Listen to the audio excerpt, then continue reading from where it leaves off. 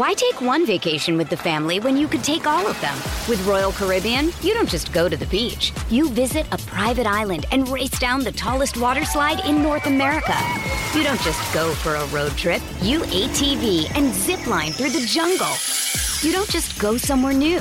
You rappel down waterfalls and discover ancient temples. Because this isn't just any vacation. This is all the vacations. Come seek the Royal Caribbean.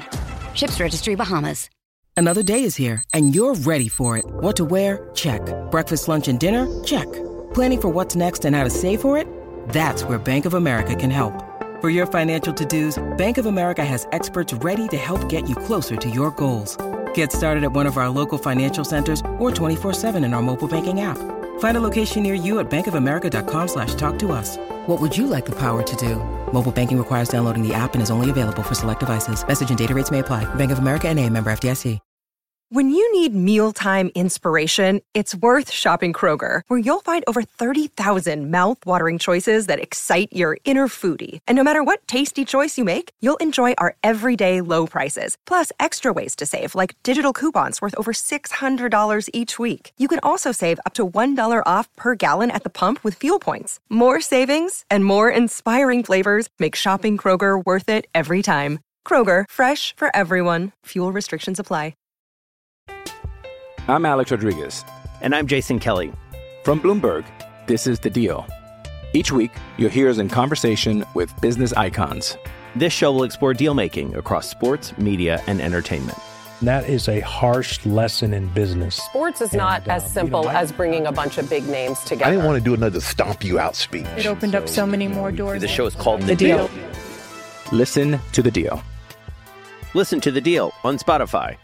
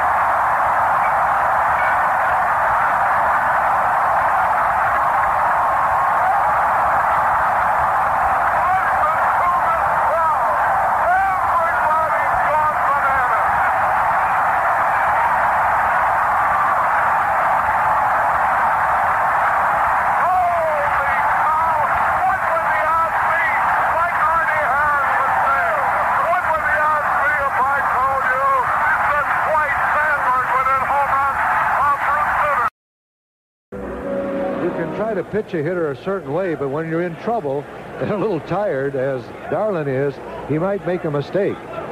Here's the pitch. He did. There's a drive way back. It might be. It could be. It is.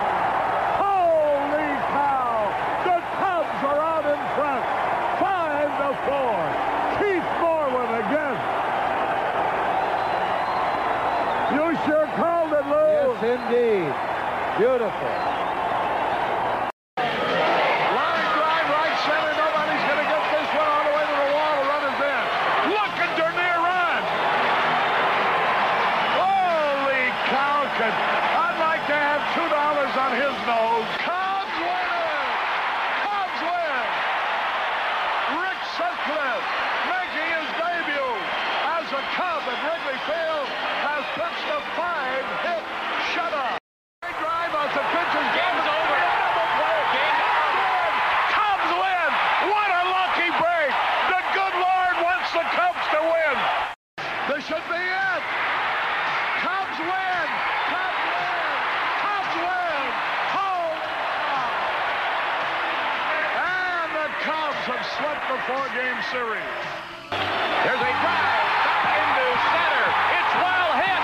It is going. Grand slam. Grand slam. Grand slam. Jody Davis. Listen to this crowd. Might as well join them.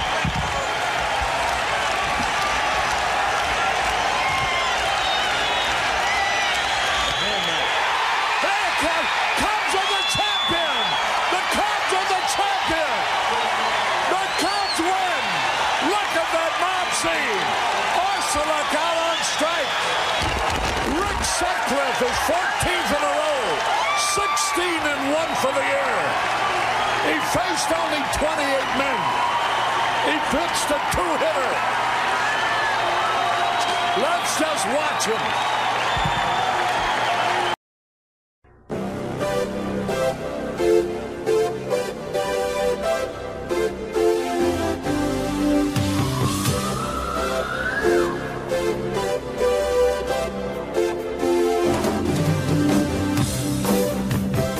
Participating advertisers in Cubs baseball are Budweiser, the king of beers and proud sponsor of the U.S. Olympic team. For all you do, this Bud's for you. Your neighborhood True Value hardware stores. Toyota's exciting cars and trucks for 1984. Toyota invites you to see them at your local dealer. Union 76 and your neighborhood Union 76 dealers, who invite you to go with the spirit of 76. Canon, the official 35mm camera of the 1984 Olympics. United Airlines, you're not just flying, you're flying the friendly skies. Zenith, see all the close-up action on the Smart Set by Zenith. At Zenith, the quality goes in before the name goes on. The Yellow Pages, it's the small investment that keeps your big investment paying off. And your Chicagoland McDonald's restaurant, where you can get all your favorite tastes in just one place. McDonald's. This copyrighted telecast is presented by authority of the Chicago National League Ball Club, which has the right of approval of the announcers and is intended solely for the private, non-commercial use of our audience. Any publication, reproduction, retransmission, or other use of the pictures, descriptions, and accounts of this game without the express written consent of the Chicago National League Ball Club is prohibited.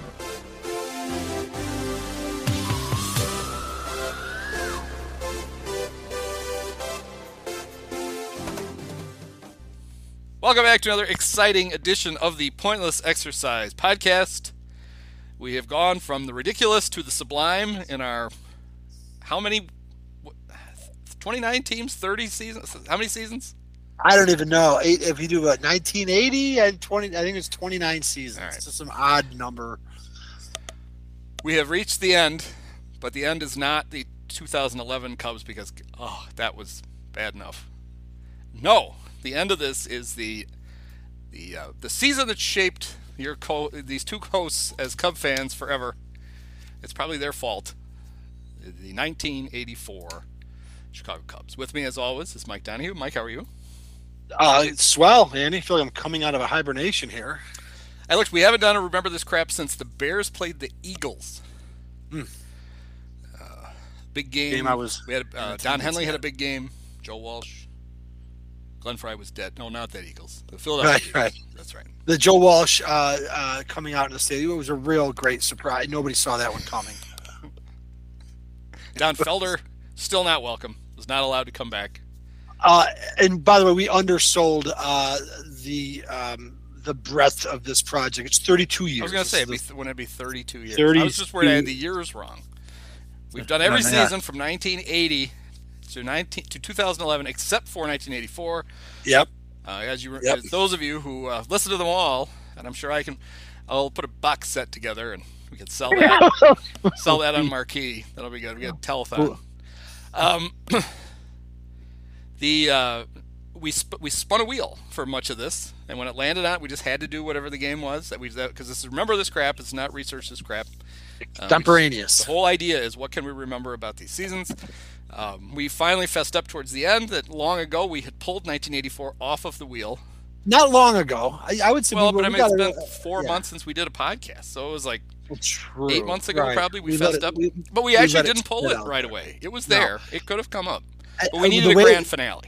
The way it went out is that we went through, because there aren't, look, when you have 32 seasons, and what did we figure out? Like 9 of them are only winning seasons. I'm surprised. We had gone through, we had done every playoff season and every winning season, I want to say, and there are like 8 seasons to go, and one of them was 84. And then we decided, let's just pull this aside and save it for later. It made sense. It was kind of it was pretty obvious at that point, but it did avoid the wheel. If it had fallen on 1984, the fourth week we did it, we would have done this way back, 2 years ago?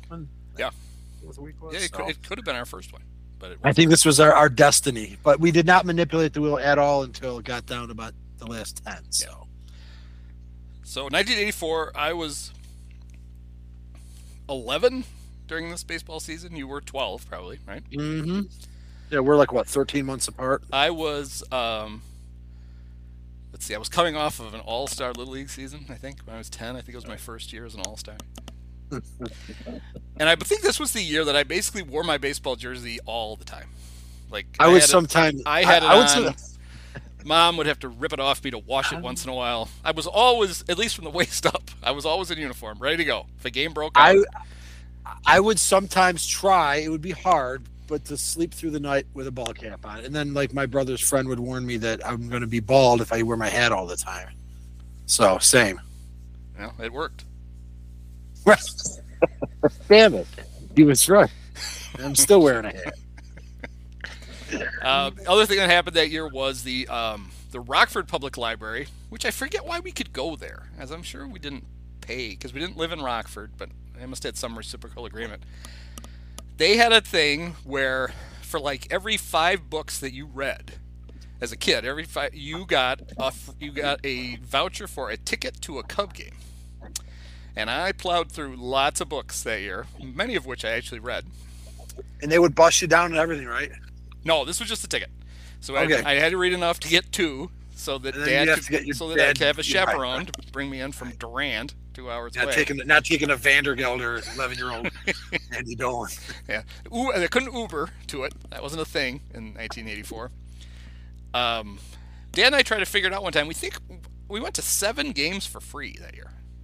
In 84. And I do know that we never saw them lose. The Cubs won every game we went to, whether it was 5 or 7, however many we went to. Because it's funny, the inflation on these things. Oh, I think we went to 7 games. You look back. Oh, we actually went to 2. No, we went to multiples, and we know they won them all because Dad was worried the last couple. They haven't lost since we've been there. Whether we're good luck or we're about to doom them. Right, and you can't afford them to lose when they're actually in a pennant race, so You don't want to bear that burden. I don't remember when. I would say August was probably the last we went. I think it kind of ended, and then the Cubs were like, "Hey, we're actually selling tickets this year, so stop it." Right. Sorry, we say 5 books? We meant 50. They sold 2.1 million tickets in 1984. They set a record. Yes, they did. First time they went over 2 million. 600,000 more than the year before. So coming off the 83 season, they're like giving any library that'll give out tickets. How many do you want? Hey, what time can you get there? Taking that kind of advantage of that all the way up until like the actual push to the. That's great. That's hilarious. I can recall clearly, and I'm going to touch upon them today. At least 5 games that I went to, which even for me, I lived closer to Chicago. It wasn't as much of a hassle, but still. It would like any which way tickets would fall into your lap. You'd say yes. I'll demonstrate later. I have a couple stories. And so I feel like I actually went to more games myself in that year than I probably did the year before. And the year it just kind of like was one of those things. I can't say I went undefeated either, but it was quite a time to be alive. And being that age where like you're talking about wearing a uniform. I'm not taking my hat off. Baseball is, you're at that age, that window, right? Like speaking for myself, I was a year older than you, but we're pretty much the same age. Things like girls, like party, like you're in that period there where it's just still really, at least for me, the only thing that mattered, to the point where, again, we've all of this is on the record. 1980 was our first year that we've done this. And that's because I know for myself, that's the first year that I can pretty much clearly remember. I remember like watching opening day. And I was like hooked on this team that lost 98 fucking games, and their first year manager didn't even make it to September. And then that was followed up by a strike shortened season that was even worse, believe it or not. And that was my first year. And that was I loved work stoppages as a result of that season. Are they going to play the season in halves again this year? No, the reset button. Yeah, give us false hope, right? And the point is there, right? You were going to be optimistic. Like, we got in on like the ground floor. It was worse than that. It was the end of that Wrigley era. It was like a complete bottom of the barrel franchise when you and I both got on board. And so 82, 83 also sub 500, but there was some genuine sort of a turning the ship around. You could feel it. Our parents were getting excited, and it's all the Dallas Green stuff that we've rehashed. And there was some genuine excitement in 82, and they come out in the blue pajama tops, and they get to play the Reds and be the first team to play, and Bump Wills homers on the second pitch. And Bump Wills is one of those American League guys that back then only existed on Topps trading cards, and now he's like homering in the first pitch. And we got all these veterans, and the Cubs are a big player in free agency, and Ferguson Jenkins is here, and they kind of regressed in that second year in 83, and it kind of cost Elias' job, but they were still middling. But there was a little bit of cause for optimism. But then still, going in 84, they win 9 games in spring training, and even Jim Fry would say, I'm not really sure what was going on. And but did that stop by? Unfortunately, he said the same thing in San Diego. 6 months later. But did any of that deter a 12-year-old Huey from not only staying home from school in 6th grade on opening day, but also using our family's newfangled VHS to, record the game and block out commercials as I'm watching it? And of course, I stayed home from school in that 82 game when they beat the Reds. 83, we were on spring break. So, yeah, I'm already hooked, right? So it doesn't matter what they do. They can already drag me around by the balls because they have. And so you don't really expect anything. So, yeah, staying home. Huey Lewis and the News are singing the Star Spangled Banner. I got this somewhere in a box, I swear.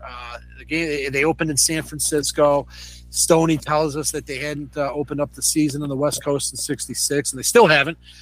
And we're off, right? And the Cubs, actually, they win the opener. They win the second game. They beat ex-Cub Mike Krukow. Chuck Rainey's still in the rotation. This is not the same team that you're going to, really get into, but it was kind of a nice first start that they went on the West Coast, which is always scary and had been scary in previous years because the Cubs were bad and the Dodgers were good, and West Coast trips were tough. They had to start the season, and they came home under 500 for the only time all season. They were 3-4. They kind of hung in there. They got swept by the Dodgers too. And the other thing I guess I should mention is, 9 victories in spring training, but the thing, and I've been sort of rehashing it lately when we knew we were going to do this, and I was kind of like going down some rabbit holes, is the midnight trade that brought in the goddamn leadoff hitter, center fielder, and then almost like the MVP himself, aside from Sandberg in left field. 2 huge positions that really did make the difference when they got Dernier and Matthews, and poor Altamirano for a washed-up Bill Campbell and somebody else. It was I don't know how Dallas Green, who had been trading with his former Philadelphia franchise for years, was able to fleece them that badly. But it moved things around. It made things interesting when the season started. It put longtime favorite Bill Buckner on the bench. It forced Keith Moreland into a platoon with Mel Hall. But as we'll see, it all sort of sorted itself out. So, who was the opening day starter for the Cubs in 1984? Dick Ruthven. Used to be one of my passwords. The ace, Dick Ruthven. And if this doesn't scream 1980s baseball, the attendance for the opening day at Candlestick was 52,700. The attendance for Game 2 was 8,460. And it was a night game. So fans, if at home, if you're wondering why there's always an off day after opening day, that's the reason right there. They want an extra date so they can cram all the ticket holders into it, so they do not have to give vouchers for future games for the one sellout they might get all year. I can still tell you without looking it up that future Cy Young Award winner for the Padres, Mark Davis, we brought his name up several times incidentally, and remember this crap, was the starter for the Giants, and he was felled by some late game home runs by Keith Moreland and Ron Cey. Cubs were off. But to answer your question about I've always, well, not always, but in recent years, I have wondered the same thing. What were the Phillies doing? Basically trading most of their 1980 World Series team to the Cubs. And they were pennant winners in '83 too. And all I could think of is, especially the Dernier and Matthews trade. They're like, well, we can trade him to the Cubs. It's never going to come back to hurt us. It's the Cubs. It's just like, honestly, we could probably park them there, and if we need them, we can just call Dallas and get them back. Right. Yeah. Next thing they know, they're on the business end of the Cubs for the entire season. That's wonderful. That explanation makes the most. And honestly, Paul Owens, was he the GM, I think, that succeeded, or he ended up having to come down to manage them, or they were defending National League champs. They had gotten, I think, swept by the Orioles or lost in 5 games, but they were coming off their second pennant in 4 years, and first without Dallas Green as their manager. And that's a great point, because what the hell is Bill Campbell going to do? That was Jed Hoyer Sr. was the general manager of the Phillies, and he was getting ready for the next great Phillies team. So he's just like, get rid of these guys. Get them out of here. We're getting ready for the next great Phillies team, not this great Phillies team. Yeah, go away. But unlike Jed Jr., who learned his lesson, and he scatters the players to, individually. Don't put them all on one team. This guy, Jed Hoyer Sr., gave them all to the Cubs. Jed Jr.'s like, no. I'm not sending Rizzo and Bryant and Javi all to one place because they might come back and beat us. Right, exactly. That's the difference. I do love that theory because that stigma was so true. It has people to like Pete Rose and Schmidt, like nobody ever, like the Cubs were so woeful. I mean, yeah, there was the burp in '69, but like that is absolutely, the Phillies were the dominant team. Everybody was taking turns being good in that division except the Cubs. The Pirates even had won a World Series 5 years earlier. Because I mean, this team is lousy with Phillies. Mm-hmm. Sandberg, Boa, Matthews, Dernier, Moreland, right? Yep. Yeah, for Mike Krukow.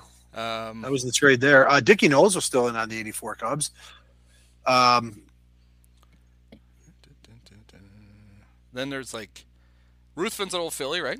Yeah, for Willie Hernandez. See, Ruthven had been acquired the year before for the next year's American League MVP and Cy Young. How about that? Warren Brewster.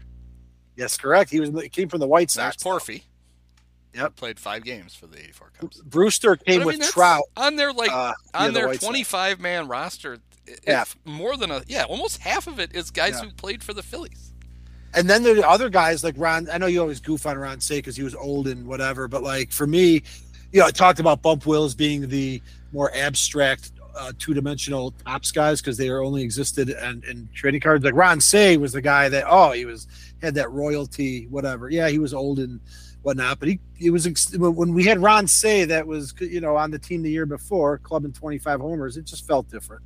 Yeah, I think Cey finished in '84. Yeah, I think he finished 4th in homers and 5th in RBIs in the National League.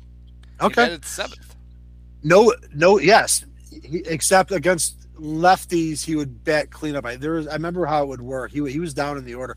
Interesting thing, 6 Cubs had at least 80 RBIs that year. Nobody had 100. 3 had 90. 3 were in the 90s. 3 were in the 80s. I mean, they just put it together, as we'll see. They didn't really, but patching those holes in center. I guess going into the season, if they don't make that trade, I can't even remember who their center fielder would be. Would it have been Durham and Buckner's at first? Durham was a 2-time All-Stars and outfielder. He played some center, some right. Mel Hall maybe could have been it. They had enough pieces to start, but then Dernier not only gave him a center fielder, but a leadoff hitter, and then Matthews. It's just incredible. Could have been Henry Cotto. Yeah. Well, we'll get to Henry, the series in Philly in August. When he was called upon, he stepped up. But after that, go ahead. So the 84 Cubs, remember there's only 12 teams in the National League at this time, but the 84 Cubs, first in runs, third in doubles, third in triples, second in homers, fourth in stolen bases. Okay. This is a very uncommon thing. First in walks. Oh, okay. Wow. That was a well-rounded... Very veteran. They led the league in wins because they had the best record in the National 96. League. Second in saves. First in... and how about this? So the Cubs, the 84 Cubs, drew the most walks, allowed the fewest. Issued the fewest, huh? There you go, kids. That's how you build it. That's how you. That still works today. As the 2016 Cubs will tell you, it also works.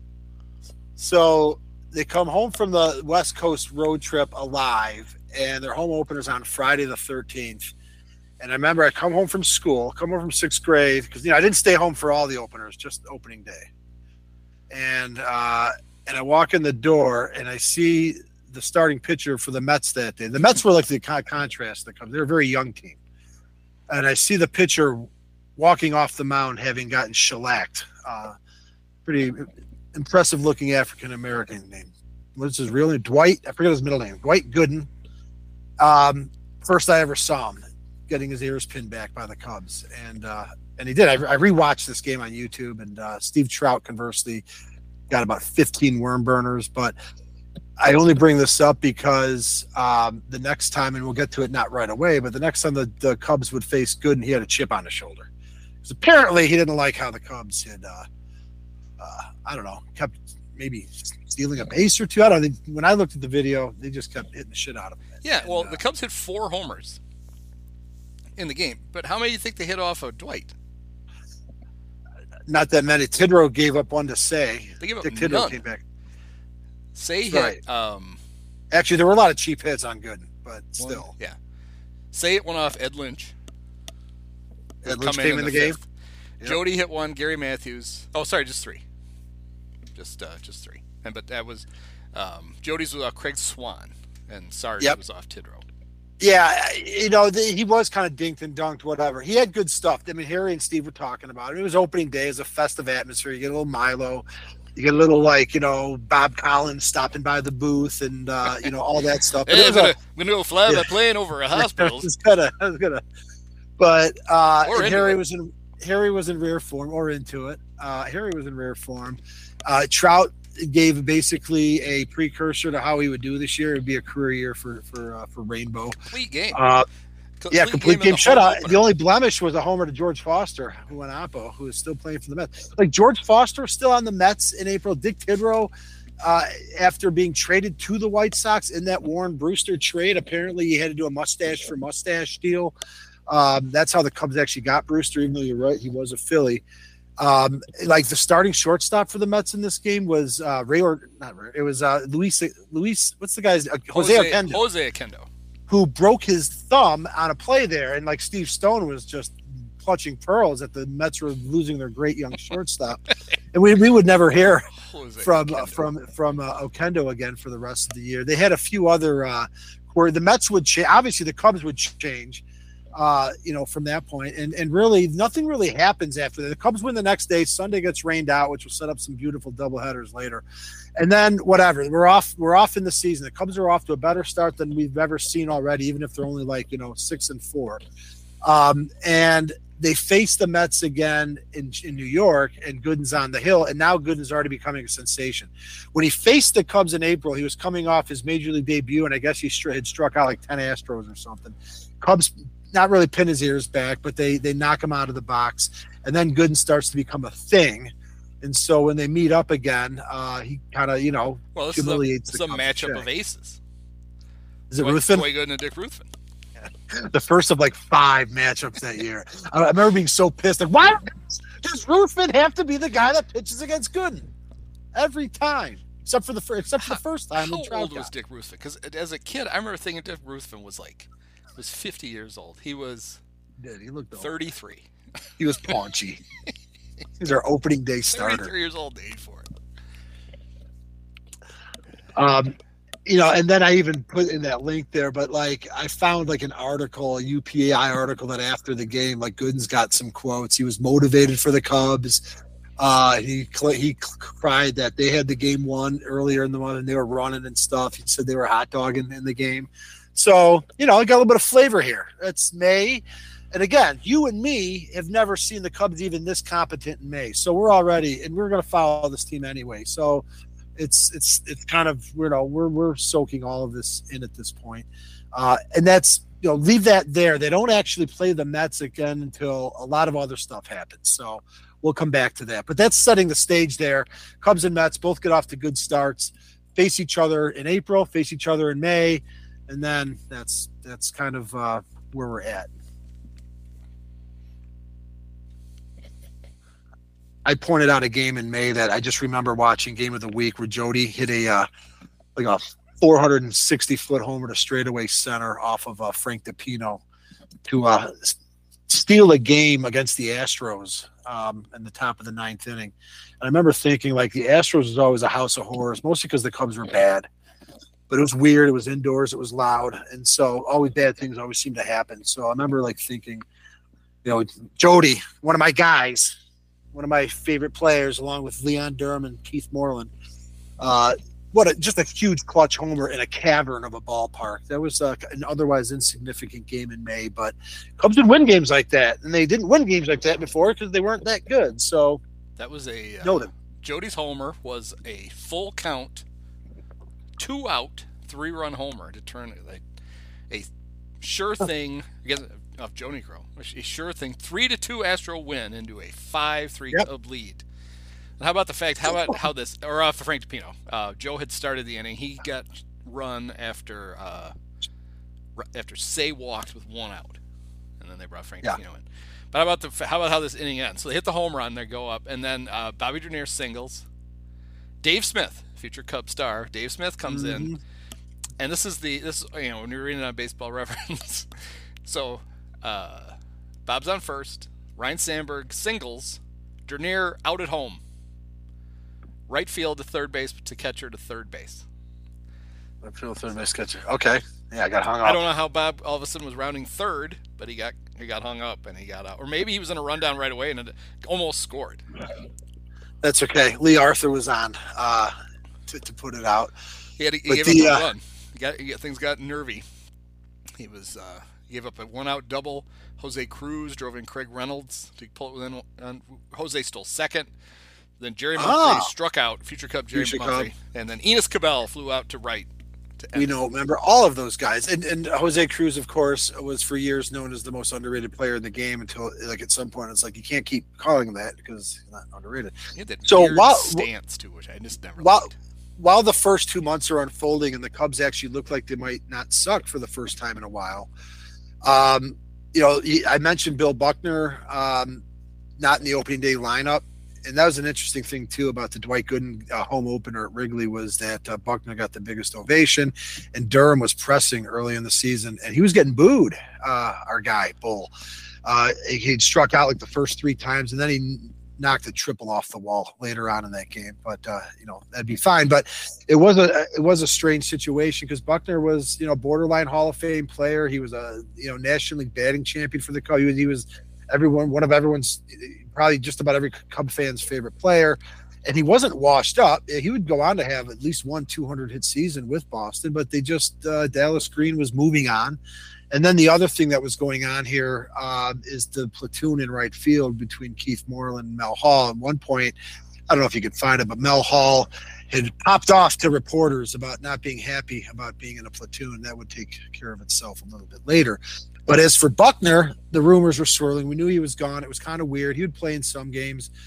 He actually got a hit off of Gooden when Gooden got his revenge against the Mets, I noticed. And then finally, after some rumors, I remember hearing Dennis Eckersley, another one of those mythical American League players, he had thrown a no-hitter once and also won 20 games.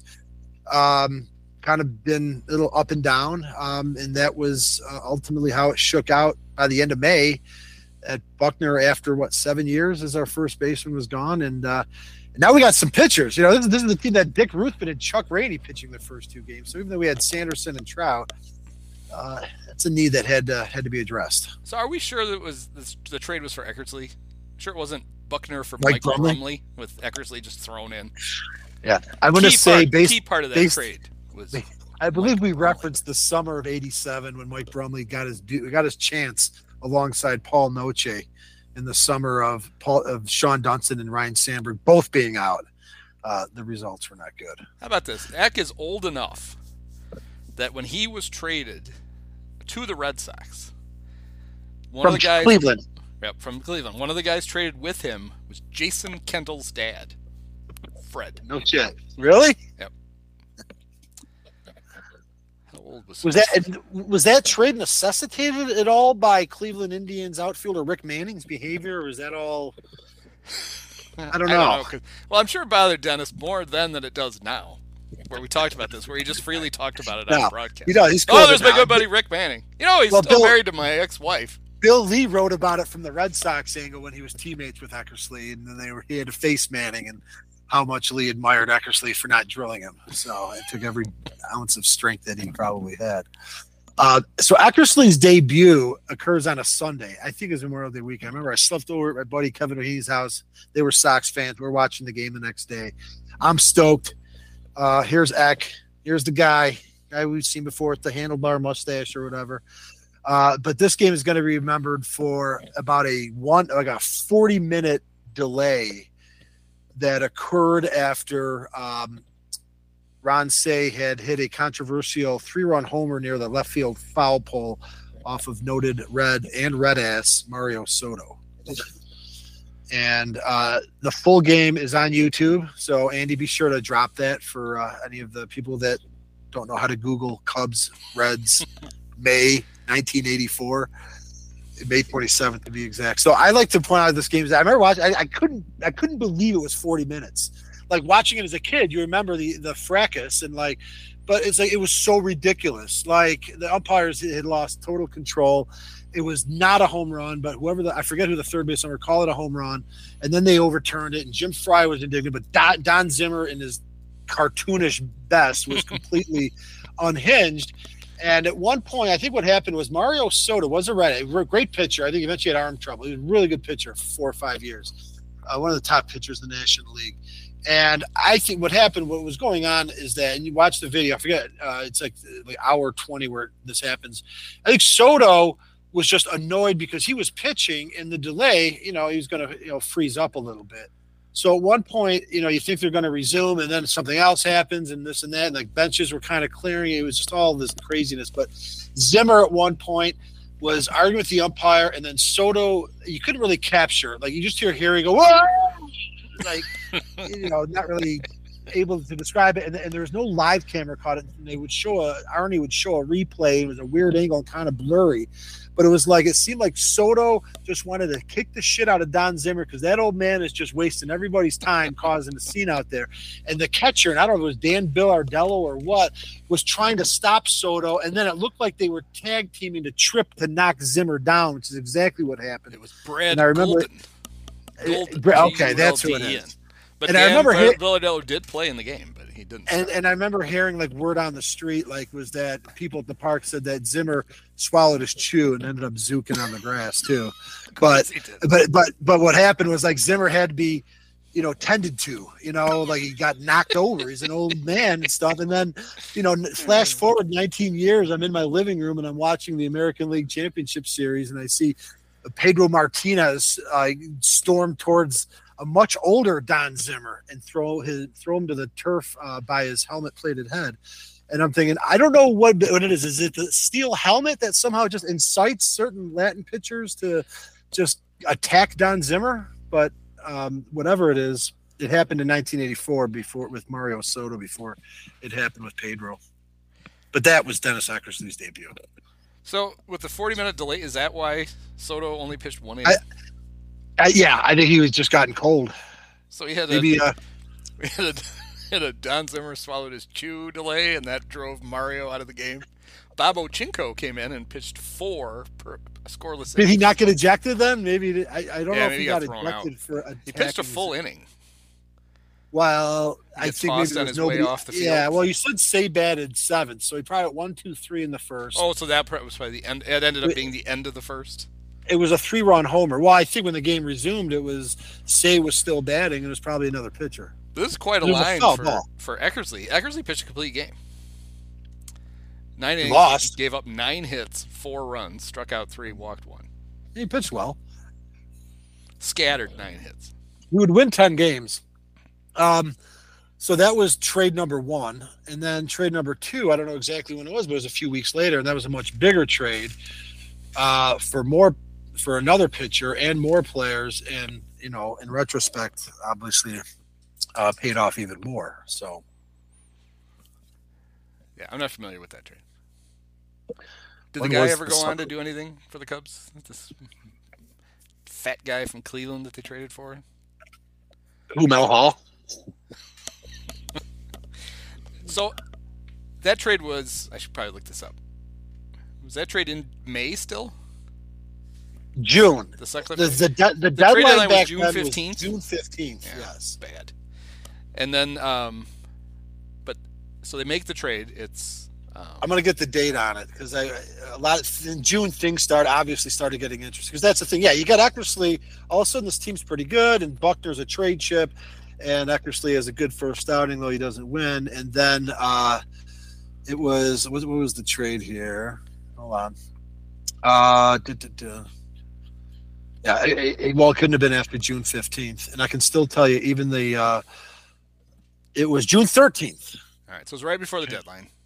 Mm-hmm. And that ended up being a problem, right? Because they didn't Dallas didn't get Mel, or maybe it was Joe, one of the two, or maybe Mel and didn't get them cleared through waivers, right?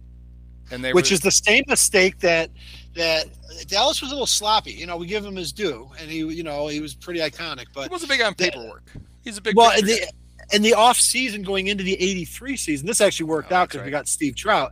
But he didn't protect Fergie Jenkins, and it was a mistake. Or he was trying to sneak him. I don't know what it was. And the White Sox supposedly made overtures. Imagine that, like 38-year-old Fergie Jenkins. But Fergie was decent in 82, and he would be their opening day starter in 83. So, supposedly the Cubs-Sox trade that was made was basically the Sox had green over a barrel. That's why we had to give up such greats like Pat Tabler and Scott Fletcher and Dick Tidrow. But we got Warren Brewster and Steve Trout. But yeah, supposedly Green was forced into that trade because he had left Fergie unprotected. And then this trade was announced, and then all of a sudden, whoa, you didn't put Mel Hall and Joe Carter through waivers, so it's not official yet.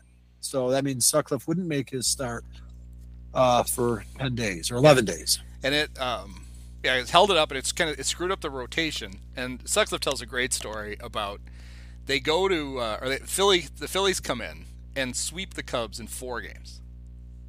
And it's like they lose 11-2, 5-2, 8-2, and 9-7. They're pitching like shit. And so Billy Connors calls a meeting for the pitchers. And he's got them all in the clubhouse. He's just chewing every one of the pitchers up and down one side or the other. And Sutcliffe is sitting in the back like, well, at least I haven't been pitched. He can't get mad at me. And he gets about halfway through the ring. He turns and he sees Sutcliffe, and he goes, and when the fuck are you going to do something? And Rick's like, well, I can't. And you know what? I don't remember the 4-game sweep, but that tracks. And I'm just going to say that I wanted to bring up one game that I was at because, we talked about the randomness of going to games. And so this is my first one, June 14th. And Steve Carlton was pitching. So let's face it, like we grew up, we'd see Nolan Ryan on TV, Tom Seaver, but like the odds are you're probably not going to see those guys in person when you're a kid, right? Because they're pitchers, it has to fall right. And so I never saw any of those other guys. It just so happened that on the day we decided to go, Steve Carlton. So that's fact number one. But the others I remember going to this game is that I went with my brother, took my mom's car, which was like a 1974 Volkswagen Beetle. You took your mom's car? I was 12. But my brother was 9. My brother, I didn't know how to drive. You're sitting on a phone booth. Your brother's running the pedals with his hands. And the clutch. Yeah. He was 19, and then it'd be one or two of his friends. I think my sister went. You know, it was the 80s. There might have been 9 of us piled into this Beetle. You know, it was a different time. It was my mom's car. It was a little bit beat up. You know, we weren't exactly rolling in it, and you know, getting by here, 1984.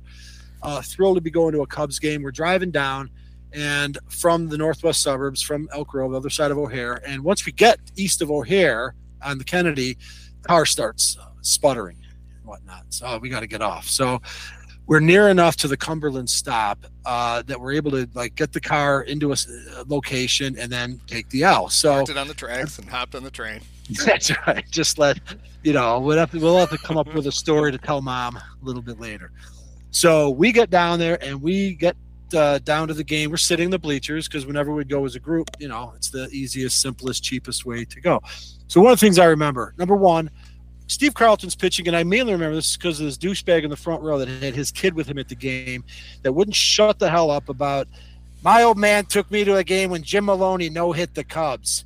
And and Carlton went like 5 no-hit innings in this game, right? And so I've listened to this Cubs fan that's basically hoping to get a Steve Carlton no-hitter. And then who breaks it up, of course, but long-time Steve Carlton nemesis and itinerant 5th or 6th Cubs outfielder Gary Woods, who truly does have the most remarkable career statistics against Steve Carlton. I don't have like the Baseball Reference access, the exclusivership to like do those filters, but I did look it up and it's ridiculous. Gary Woods did break up Steve Carlton's no-hitter, up yours lefty in like the 6th inning. Cubs did lose because you said that was the first of a 4-game sweep, and the Sutcliffe trade happened like 2 days later. But here's the part where I have to share this story. Game's over. We take the L back to Cumberland. We probably took the 152 Addison bus up to the Addison train station, take the L back. Not sure what, but my dad was going to help us get home. He worked over by the United Center, the Teamsters building over there on the west side. He drove to work. So he may have actually picked us up from Wrigley Field. I can't remember. He probably did that. He probably shot over after work, picks us up from the park.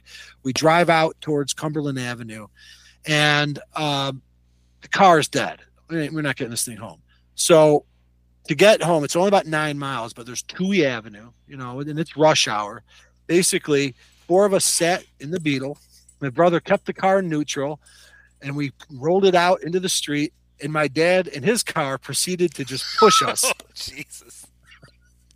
All the way home at the end of this day in which we saw Steve Carlton. We made it. Now, you know, it's kind of a tricky thing, right? You're coming up on an intersection like, all right, I'm going to brake. Yeah. Don't ram into me. And then, all right, now it's green. You got to sort of nudge me and start pushing me into the intersection. And so we made it home safely. Eventually the Beetle got fixed. And, but yeah, so unlike you, not every Cubs game I went to in 1984 did I see the Cubs win because they lost that day.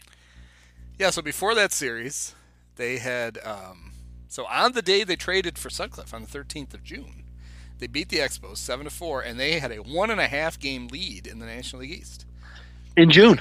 And then they lost 4 in a row to the Phillies, and they were 2 games back. June swoon. Oh, no. They beat the Pirates, but then they lost 2 more in a row, so they lost 6 out of 7.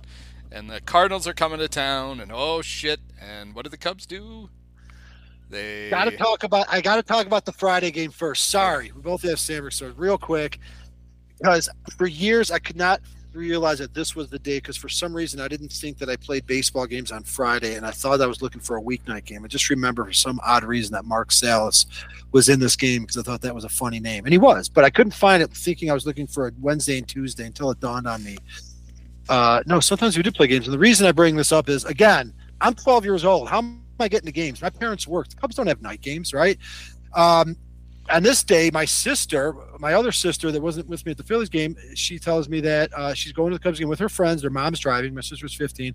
And I don't know if they had an extra ticket or they just invited me. But, of course, you're a kid. It's like everything goes out the window, including the fact that I had a game. But just to point it out, like, I loved playing baseball as much as I loved watching the Cubs. So it was just completely like my mind just brain farted. What? Cubs game? Let's go. This was early in the 3:00 days of Dallas Green, I believe. I think Friday games. I don't know exactly. I'm pretty sure it was a 3:00 game. And I was oblivious to the fact that I had a game. And we're in the upper deck. We're not in the bleachers. I'm sitting with my sister and her friends and their mom, nice enough to take me. I'm enjoying the game. I'm keeping score. I'm eating some nachos. I'm talking to my sister. She's asking how my baseball season's going. I'm pretty good. She's like, when's your next game? Oh, shit. No, I'm sitting all the way in Wrigley Field. It's like 5:00. You have a game tonight, and so I'm like, yeah, and I'm freaking out. My dad's a manager. He's gonna kill him. Like, he's gonna what is wrong with that moron? What is he doing going to a Cubs game? And we left early, and I think they were ready to go. So it wasn't like I was completely being a pain in the ass. And I just remember we didn't even take the interstate. We didn't take the Kennedy. We're again crawling down like Oakton or Toohey. I'm just like clenching. And I did make it to the game like by the third inning, but I just but again, it kind of speaks to the fact that, hey, anyway, someone asked if I go to a Cubs game. I'm 12 years old. You know, what do I have going on? It's more important. But Cubs did win that game, and in retrospect, that was a big game. Yeah. So the next day, I'm always amazed when we tell this story that we left for vacation on a Saturday. Like a farmer and a school teacher needed to wait till Saturday to go on vacation. In June. In June. Yeah, it's not like mom was working. We gotta wait for your mother to finish. But we're on our way to. We were going to Washington D.C. That was the big trip. We were going to hit Gettysburg on the way out.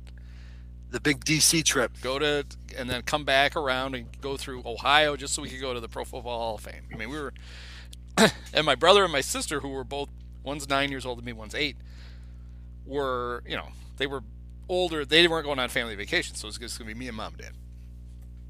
And on our way, Dad's got to go around Chicago, and he's apparently got a little Cub fever. So we decided we're going to go through Chicago, and we end up getting off at Addison and driving down to the lake. We end up at the McDonald's across from the park. No, we went. Dad just assumed because this was the Cubs. We're just going to go get tickets. We're just going to go up and we're just going to walk up and buy them. It's Cubs. Well, you can't buy, even in June of 1984, you couldn't buy Cardinal tickets at the just bleachers. So, and we didn't get there early enough. I'm sure it was Mom's fault. Mm-hmm. Like she would have loved to have. So they offered, but they did have standing room only tickets. We could have had standing room only, and Dad could tell from the I was up for it. It didn't matter. You could have told me that I had to stand on top of the scoreboard. I would have been up there. I wouldn't care. Yeah. Mom was not all that enthused about standing for God knows how long for the Cubs when we were supposed to be on our way. So he tried to talk her into it, decided it wasn't going to happen, and we hopped in the car and we started heading east. And early on in the game, we realized we had made a great decision. And I've always wondered what would have happened if we had gone, because the Cubs were down 7-1 in the second inning. Mm-hmm. And I just have a feeling that they would have been like, all right, fuck this, we got to go. Mm-hmm. So that would have been worse. We only paid for standing room. Yeah, it's only $5. Actually bought the tickets, gone in, and then bailed. During one. This was a mistake. It was bad enough that we were standing in front of the stadium with a chance to buy tickets and we didn't go in. It would have been worse if we had bought them, went in, and then after 2 innings said, all right, we got to start. We got to drive through Indiana and Ohio today. So we hop in the car and we're listening to the game. And I remember I was scoring the game in the car. I used to do that sometimes, watch it on TV. And I gave up at probably when it was 7-1. I was like, fuck this. I'm running out. The Cardinals are screwing up my columns, and I'm like, all right, I'm done.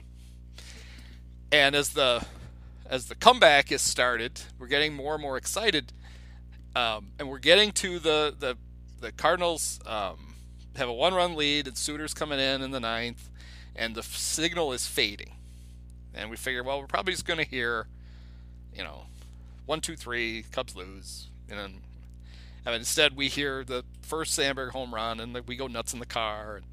But now we got to get through 2 more innings in 1984 with a Chrysler New Yorker antenna trying to haul. Well, yeah, GN always has had a strong signal, though. I've picked it up out in Carolina at night. And it would go in and it would go out, and then, but at least in my recollection, it came back. I know we heard the homer in the 10th to tie it, and I'm fairly sure. No, it was the 9th and 10th. 9th and 10th. Hits a homer in the 9th to tie it. Has to hit another homer in the 10th to tie it. Yeah. And then the great Dave Owen wins it in the 11th. Because really, it's the Dave Owen game. It's not the Ryan Sandberg game. I mean, Sandberg didn't win the game. He just tied it twice. So I did not come as close to coming to that game. I had an opportunity almost to meet with Bill Murray because I was at a dinner when he got inducted into the Irish American Heritage Center, and my sister-in-law was kind enough to purchase a table. And if you haven't been to the Irish American Heritage Center on the Northwest Side, you're missing out. You can also YouTube or Google a Conan O'Brien bit that he does from there. It's an old school that has been turned into a bastion of just Irish culture, which is mostly revolves around drinking. There's bars on every floor and whatnot. Drinking and dead potatoes.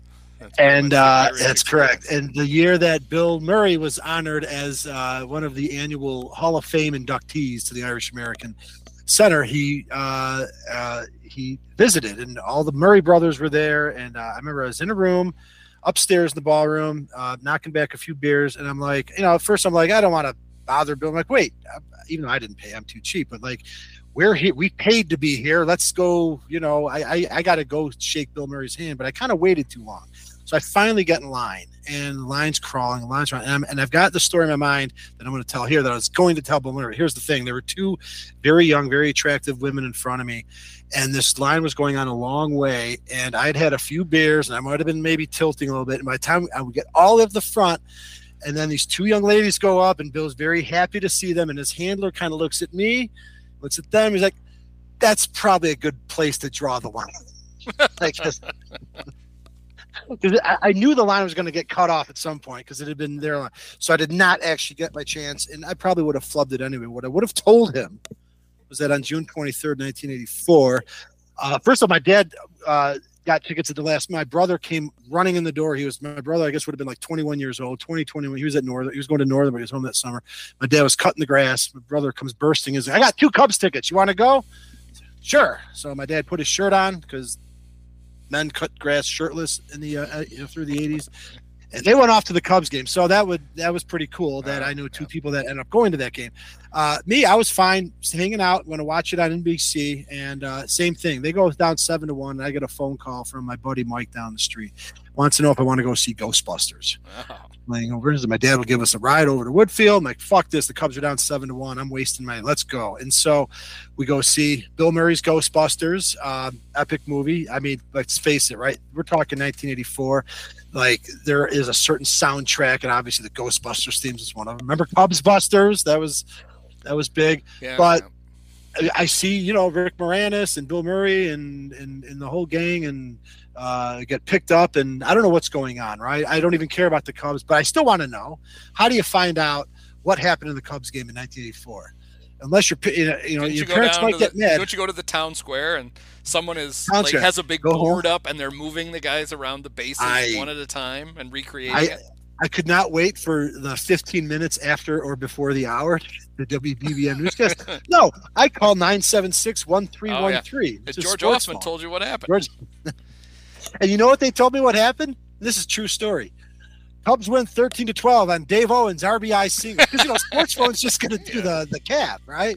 So even though I'm like, wow, they came back and Dave Owen won. And then I had no idea about Sandberg's heroics till like that night. And then, it kind of grew into a legend, obviously. But like my whole take was that, I leave the Cubs down 7-1, then win 13-12 thanks to Dave Owen. So it is the Dave Owen game. Well, and it's funny. Now, had you been a fan of, like a really big fan of a team other than the Cubs? Hey, it's Kaylee Cuoco for Priceline. Ready to go to your happy place for a happy price? Well, why didn't you say so? Just download the Priceline app right now and save up to 60% on hotels. So whether it's Cousin Kevin's Kazoo Concert in Kansas City, go Kevin, or Becky's Bachelorette Bash in Bermuda, you never have to miss a trip ever again. So download the Priceline app today. Your savings are waiting. Go to your happy place for a happy price. Go to your happy price, Priceline. Why take one vacation with the family when you could take all of them? With Royal Caribbean, you don't just go to the beach. You visit a private island and race down the tallest water slide in North America. You don't just go for a road trip. You ATV and zip line through the jungle.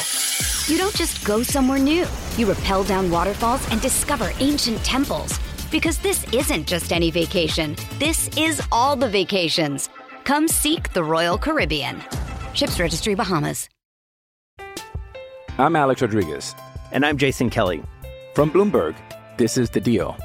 Each week, you'll hear us in conversation with business icons. This show will explore deal-making across sports, media, and entertainment. That is a harsh lesson in business. Sports is not as simple as bringing a bunch of big names together. I didn't want to do another stomp you out speech. It opened up so many more doors. The show is called The Deal. Listen to The Deal. Listen to The Deal on Spotify. And your favorite team was on Saturday baseball on NBC, you probably wouldn't have left. You probably would have stayed and watched it because it would have been that rare. It was still cool whenever the Cubs were on, like the game of the week. That was cool. But we were spoiled because we could see every game. Game was on Channel 9 anyway. Yep. Yeah. And that was, again, no lights. So, like, what are you doing in the summer at 12? You don't have a job. And, like, I didn't watch every game. I would play pickup games or go swimming. But the Cubs are invariably on. You watch a few innings. Like, they're always on when they're at home during the day. And we watch more Cubs games than other kids would watch their team. Well, in the summer, you could actually watch it more. So, yeah. I take it for granted. Like, I don't need to stick around for this. And that's the other thing, too. If you're a fan in another city and you're not even seeing the game, you don't have a sports phone, they're not going to tell you. Little did you know, they'll tell your local stores. When you were in your 40s, the Cubs would found an entire network that would show that game over and over and over again. And you feel like you never missed it because you've seen it. It was Bruce Sutter, former Cubs Cy Young Award winner, I'm glad you put it in the context of that losing streak, because then the next day something iconic happened. The next day, you know what that was? So Friday's the day that Huey forgot he had a baseball game. The Cubs win. Sandberg game on Saturday. Sunday is actually Rick Sutcliffe's Cubs debut. Oh, yes. Home debut. He debuted in Pittsburgh for that only victory. So, what you're talking about was the 4 losses in a row to Philly. Sutcliffe shows up, frickin' stops it. He did that all season, by the way, I noticed. And then they lose the last 2 games to Pittsburgh. Pittsburgh sucked, by the way, but they're the only team to have a winning record against the Cubs. And then the Cubs bounce off the mat with sweeping St. Louis, punctuated by Sutcliffe in his home debut, throwing a fucking shutout. How's that? Yeah, threw a 5-hitter. Shut out the Cardinals, who made 3 errors. Well, and the Cardinals were just 2 years removed from a World Series themselves, so they got their comeuppance. Yeah, so Sutcliffe, 9 innings, 5 hits, 1 walk, 14 strikeouts. So awesome. Shoved it up the Cardinals. Just wanted to cover one more game. That Cardinal lineup he faced had 2 future managers in it. Oh? Is Jose Oquendo? He been traded? No, he's never been a manager. Art Howe and Mike Jorgensen. Oh, very good. Before the Cubs went to the West Coast for the second time in another challenging trip that they would survive, there was one more game or games that I got to go to, which, again, crazy, 12-year-old, no car, no access otherwise. But you talked about the Rockford Library. Well, the Elk Grove Park District would have the one game a year that you could go to. They would bus us down, right? So I'd have to get a parent to take me. And the beautiful thing about it was the game in question would take place on Tuesday, June 26th. And because what had to have been early season rainout, I actually got to go to my April first 22nd. real doubleheader. And it's hilarious to think about, because I think nowadays, the park district would be like, whoa, we're not taking your kid for 10 hours. Yeah. We're going to one game. First of all, you don't have traditional doubleheaders. Right. Cubs wouldn't have let you go to both games. But even if they had. Unless They weren't going to So, yeah. but I think if they had, I think local would be like, I think it's just funny that me and a bunch of other, like anywhere from like 10 to 15-year-old kids got on the bus. There was a 20-year-old like chaperone because she knew my brother and she was pretty cool. I was kind of hanging out with her. And so, yeah, they were adults, but it was like, they bus us down and we were just basically at Wrigley Field for 7 hours. But bringing it back to the Pirates, they sucked. They had a first baseman named Jason Thompson, he was a former Tiger. He was like this 220 hitter that could hit 30 homers, and he was an absolute Cub killer for a brief period of time. The Cubs could not beat the Pirates. And I said this in passing earlier. It would prove out to be true that they were the only team in the National League that had a winning record against the Cubs, and they themselves were in last place of no consequence, sucked against everybody else. They were a pain in the Cubs' ass. And even that doubleheader, the Cubs came back to win the second one. They had to fight really hard, but they got embarrassed by the same score as a forfeited game in the first one, 9-zip. And then they would win. They would draw a split in this 4-game series thanks to the walk-off when Chuck Tanner brought in 6 infielders, and I think Durham got a big hit off of Al Holland. But the Cubs are kind of sputtering a little bit. You can see a lot of L's there, right? That June swoon, but Sutcliffe has now won 2 starts. They got to go on the West Coast, and that was when Sutcliffe would actually have his only loss to a young Oral Hershiser. And they'd always talk about like the drama and the emotions that Sutcliffe had because Tommy Lasorda, prick that he was, it was pretty well known that Lasorda really stuck it to Sutcliffe in the 81 Dodger World Championship team. Sutcliffe would have been the Rookie of the Year in 1979, was left off of the 81 playoff roster, and Sutcliffe supposedly turned Lasorda's office upside down. Again, I don't think anyone in America can fault him for doing that. And he struggled both times against the Dodgers. When they came back to Chicago, the Cubs bailed him out. I don't think he got a decision. But and then after that, Sutcliffe was like he was against the Cardinals the day after the Sandberg game.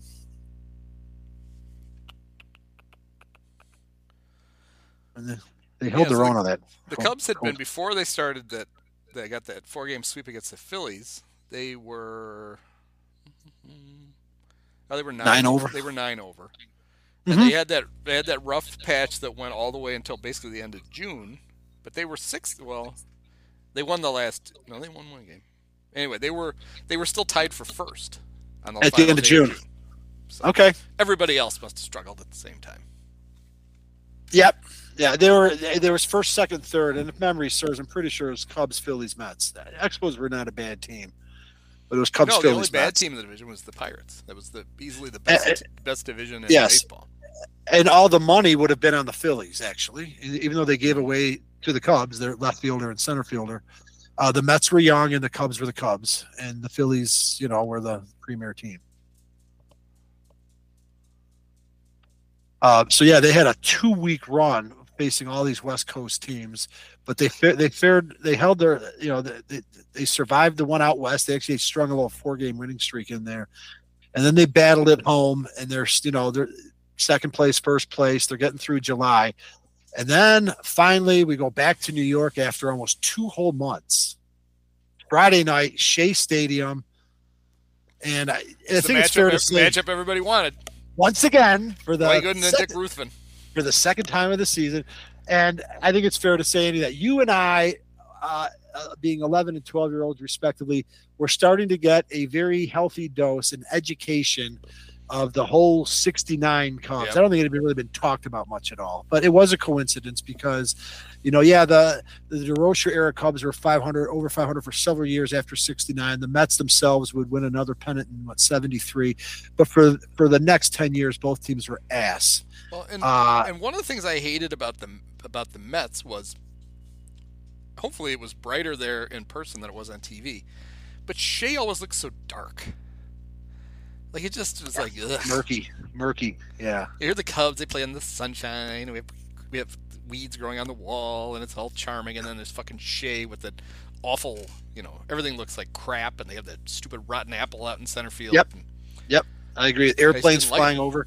Yeah, the stupid planes. It just felt grimy and bad. Yep. And it's Friday night, and it's but it was palpable, like for our parents, like your dad, my dad, there was like that anxiety. It was real. 69 was a psychic there was psychic damage there for the fan base.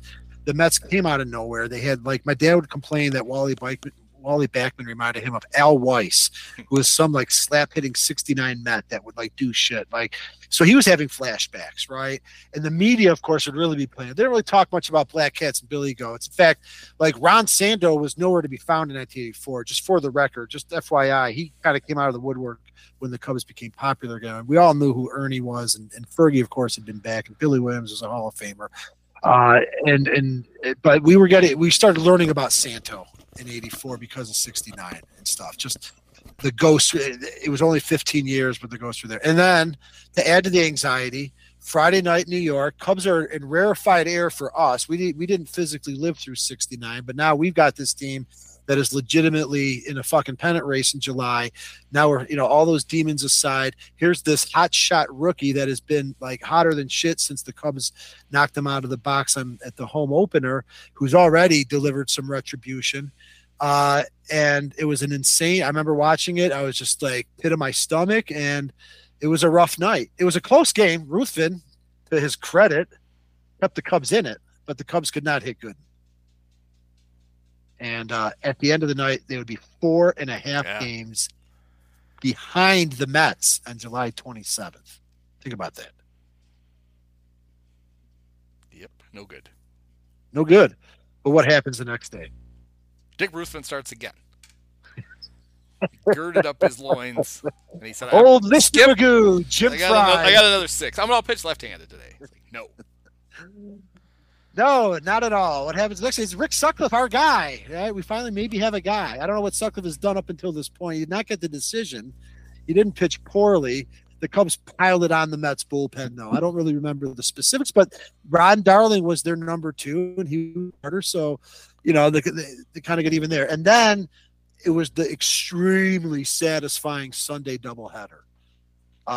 And I just remember just luxuriating. We're talking about doubleheaders, just 6 hours of the Cubs in New York, just shoving it up the Mets hiney. Steve Trout with the shutout in the first one, and then our guy Scott Sanderson. And the Mets couldn't hit all of a sudden. The Cubs did have pitching. Look at that. We, aside from Ruthven, no offense, Sutcliffe, Trout, Sanderson, and then Eckersley was on ice. Cubs take 3 or 4 from the Mets. That felt great. Yeah, and after being 4.5 out on Friday night, they left a game and a half out. Two Pretty days nice. later. Yeah, 2 days later. And then the very next series I've talked about was a very pivotal series. They went into first place against Philly. Very hard-fought series. If you look at each game, I'm pretty sure Bob Dernier did not play in any of the games. I promised our listeners Henry Cotto Day in the Sun. It would be this series. He got on base a bunch. He made some plays. The first game, I think it was a 3-2 victory. Sutcliffe held on. The second game, I remember watching it. Rich Bordy starts, pitches his ass off. He's facing 1 over the minimum, but the Cubs can only score 1 run. Poor Rich Bordy, who would eventually unfairly be left off the playoff roster. With 2 out, he's out dueling, I think, defending Cy Young Award winner John Denny. But with 2 outs in the 9th, rookie Juan Samuel homers, ties it up. Cubs lose a tough one in extra innings. And then they have to face Carlton the next day, and they fall down to Carlton. So it just feels like, shit, beat the Mets, and now we're giving up the ground. I think Sandberg had a huge homer in this game. It's on video. A lot of 84 games are on video. But the rubber match victory over the Phillies was just really like they were in first to stay. They came back on Steve Carlton after really looks like things were going to go sideways. Philly had a 3-0 lead. And, hey, this is not your father's Cubs. It started to sink in. There's 2 months to go. We just sort of shoved it up the Mets hiney, and we just escaped, without our center fielder and leadoff man with, winning a series. But, we got to grind ahead of us, kids. So I pulled up the box score for this first Phillies game, and what jumped out at me is the Ryan Sandberg's slash line. So this is July 30th. On July 30th, 1984, Ryan Sandberg was hitting .333 with a .382 on base and a .564 slugging. Wow. And then the guy hitting 2 spots below him, Leon Durham, was hitting .301 with a .390 on base and a .518 slug. And then Larry Bowa was hitting 227 with a 274 on base and a 275 slug. So for all you Nick Madrigal fans, if you ever get in a time machine and you go back, you can just go watch. If you love Nick Madrigal, you can just watch Larry Bowa. I feel like Keith Moreland was a high OBP guy. You know, Say had punch. Nope. Jody well, had it's punch. not at that point. 316 from Moreland at that point. Oh, that's too bad. I mean, I was wrong. But remember, nobody cared. Nobody even knew about. Well, how about this? This is the Sarge. This is a weird slash line. 288, 403 on base, 403 slugging. Wow, that's just a quirk of anything, right? Yeah. He got hot late. Like he did most of his damage in August and September. He had the game-winning RBI in the doubleheader sweep. We'll get to it, but just to throw it out, the doubleheader sweep in September with the Cardinals, where they clinched it high, and the game-winning RBI in Pittsburgh when they clinched. He led the National League in game-winning RBIs with like 36 or something stupid, and it was also the last year that game-winning RBI was an official stat, but Gary Matthews did lead the National League in game-winning RBIs. Well, let's look quick while we're on this subject of Gary Matthews Sr., for those of you who didn't know, the Gary Matthews Jr., his dad. Both have been discussed on many episodes. Got off to a great start, 339, 469, 484. Slumped in May, 247. Still got on base, 370, but a 337 slug.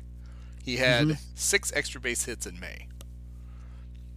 June, he slugged 345, 20 points lower than his on base for June. But then in July, he slugged 459. In August, he slugged 449. And in September, 5 homers and 20 RBIs, he slugged 529. So yeah, the lights came on. And Sarge was there, flipping his helmet off. We should also mention, for the record, the sort of cult following that he developed, which was, the bleacher bums throughout the years would have different relationship with different fans. Like Dick Selma would get him to chant in '69 and stuff. But like '84 was just such a bonkers year and so much fun. But they took to Matthews. One day he bought them all hats, Sarge hats, and then they started doing this. This became more popular with Andre Dawson. That's good on the audio podcast. What you're doing there? Yes, I'm actually doing my. He's doing the salam, which I'm the sure Wayne is and a Garth, culturally insensitive we're not way worthy. to. Yes. Yeah. Right. It started, I think, with Sarge. They had some salute. He was enjoying, and he was in the twilight of his career. He came up in current Cub fans. No, I mean they go to games and they throw coffee beans and hair plugs at Ian Happ. That's right. That's not any different. Yeah. So, but yeah, after the Philly series, they take another one from Montreal. They're winning series 2-3, and now it's the rematch with the Mets, right? And now, for the third time on a Friday afternoon, here's Dwight Gooden and Dick Ruthven. Once again, kids, because you just, 2 times is not enough. And very satisfying Friday afternoon because, the Cubs got Gooden the first time, and then Gooden absolutely got them the next 2 times. But, hey, let's come back to our play. This is the first time that the Cubs and Mets are playing at Wrigley in, 4 months? From April to August? April. May, June, July, 4 months. The Mets do not come in. So Gooden comes back. Results are even worse. Cubs beat the shit. It is an absolute rocker. Harry's going nuts. And I said it was a Friday. It was a Monday. My mistake. I apologize. The Monday series. They're coming off the weekend after they beat the Expos. So Gooden gets bashed on Monday. You get another doubleheader sweep on Tuesday. Once against Sutcliffe. This time Sutcliffe gets the win. They come back late. So Tuesday, August 7th, second game of the doubleheader. Pretty sure that's the game in which you might see Keith Moreland gets ejected. Is that would that be it? I think that's the game that we should probably discuss. I don't know if there's video precisely of this, but Keith Moreland, of course, former Texas Longhorn football player. Let's just give it the context now. So we've already discussed how the Cubs went into New York and really sort of silenced the Mets and closed the gap, and then teams were jockeying back and forth between first place. A week goes by, and the Cubs now get the Mets at home for some more ass whooping, and they do just that. They beat up Good in the first game, Darlin the first game of the doubleheader, and in the second game, they're just beating the shit out of Ed Lynch, future Cubs saboteur, as general manager. They are outclassing the Mets. They are beating the shit out of the Mets. I mean, just imagine how fulfilling this is for everybody that lived through '69. We're watching before our eyes the Demons just get fucking sliced left and right. And it gets to the point where dumbass Ed Lynch, although he is a tall guy, all right, I'll grant that, but Keith Moreland was a Division I football player. Lynch does a horse shit, basically throws behind Moreland because the Cubs are just pounding everything that the Mets throw up there. And Moreland ain't going to have it. He charges the mound. And a fracas ensues. So that's exciting. Bill Robinson, Mets coach, later on gets into a fight with a fan over the dugout. It's a carnival atmosphere. After the game, we have to mention this, Andy. Evan remembers Lee Elia's rant that the late Les Grobstein recorded, but it was after this game in which Keith Moreland dropped Ed Lynch that he was asked a dumb question by Bruce Levine. And at one point he got defensive, and Bruce Levine also got defensive and proceeded to tell Mets pitcher and future Cubs GM Ed Lynch that without guys like me, a.k.a. reporters, a.k.a. Bruce Levine, without guys like me, you, the ball player, don't have a job. Kind of spinning the whole thing, which is, of course, without ball players, reporters don't have jobs. Ed Lynch was absolutely incredulous. Without me, without you, I don't have a job. Without you, I don't have a job. Like, just classic. But anyway, we'll give that one to Bruce because it made the Mets look stupid. It made Ed Lynch look, still makes Bruce look stupid. But anyway, I even around this time, I remember watching just happened to catch the CBS Nightly News with Dan Rather, which come on at 5:30, and there was a set piece on the Cubs. And I remember they showed Moreland. That was one of the clips, Moreland running to the mound and kicking Ed Lynch's ass. I mean, it was bonkers to see this happening before our eyes. They had now become a national sensation. They finish off the sweep of the Mets. Did they finish off a sweep? Was it a sweep or the Mets? Yeah, 4-game sweep. Yep. So they beat the Mets between Chicago and New York. 1, 2, 3, 7 out of 8 games. Yep. And you think that, and ever since that point, nobody ever mentioned the '69 Cubs again, right? No, never. No, wait. I'm sorry. It never came. That's actually come back stronger than ever. We thought that '84 would have absolutely exorcised those demons, but regardless, I don't know if I've done it justice, but the pure level of just euphoria, the satisfaction out of beating the hell out of the Mets over and over again, I don't know. I could relive that the rest of my life. Well, and it's a function of two things: the history between the two teams, but also the fact that the Mets were getting really good, and they were a threat again. They had been a laughingstock for a long time with the Cubs. I said, 10 years, both teams were ass. And the Cubs, it was almost one of those things where the Cubs were starting to get good, and you looked over and said, why do the fucking Mets have to get good now? It's supposed to be, can't we just, we got others, we already have the Phillies and the Cardinals to worry about. We don't also need the fucking Mets again. Growing up, for us, the 5 years before this in our nation, fandom, the Cubs and Mets was always like a freaking slap fight. It was like, couldn't get out of each other's way. And then all of a sudden, they're the team that we have to get past. Yeah. But they did. Yeah, and then those in the 80s, and we've talked about this before, the fact that the Cubs won 2 division championships in that loaded NL East is actually pretty impressive. The West, the Dodgers were out there dicking around with the Giants hadn't really figured it out. The Padres were good for a year. Yep. It was pretty much all Dodgers and Astros in the early 80s. Astros were decent, but it was, Giants were ass until 87. Late 80s, Giants started to turn it around. But yeah, I mean, it was a gauntlet. And Cubs were good. And the Mets, they were built to last. The Mets would be there to stay. The Cubs would retool by 89, as we've discussed that. Totally different team. Where the Mets were in this every year through 89, basically. Well, and it's funny. So the Cubs get through that, not only the 4-game sweep of the Mets, but they had beaten the Expos twice before. So they had a 6-game winning streak. And now they have to go on a road trip where they got 4 games in Montreal, 3 games in Houston, and 3 games in Cincinnati. Mm-hmm. Well, that's right. We can't forget that the Reds were in the West. Yeah. Which always made a lot of sense. We're just at a game we have to discuss, one of those Montreal games, which would be Lee Smith got the save, right? It was the home game. So all right, before the Cubs spanked the Mets the second time at home, when they also had to knock off Philly and jump into first place for the last time all year. When they beat the Expos 2 out of 3, they lost the first game.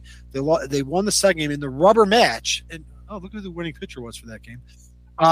This is the game. So every game is tense, right? Like you can't lose any games. And Lee Smith would kind of walk a high wire act a lot of times. It felt like in 84, he was a little bit more dominant in 82 and 83. He got a lot of saves, but he'd put guys on base.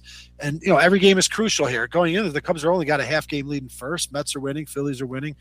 Holding on, Smith gets 2 runners on base, I believe, or just 1. We should probably look it up here, first and second. But in the rubber match, hoping to take this next series, Pete Rose, who earlier in the season. So this series was this actually happened in the first game of the series.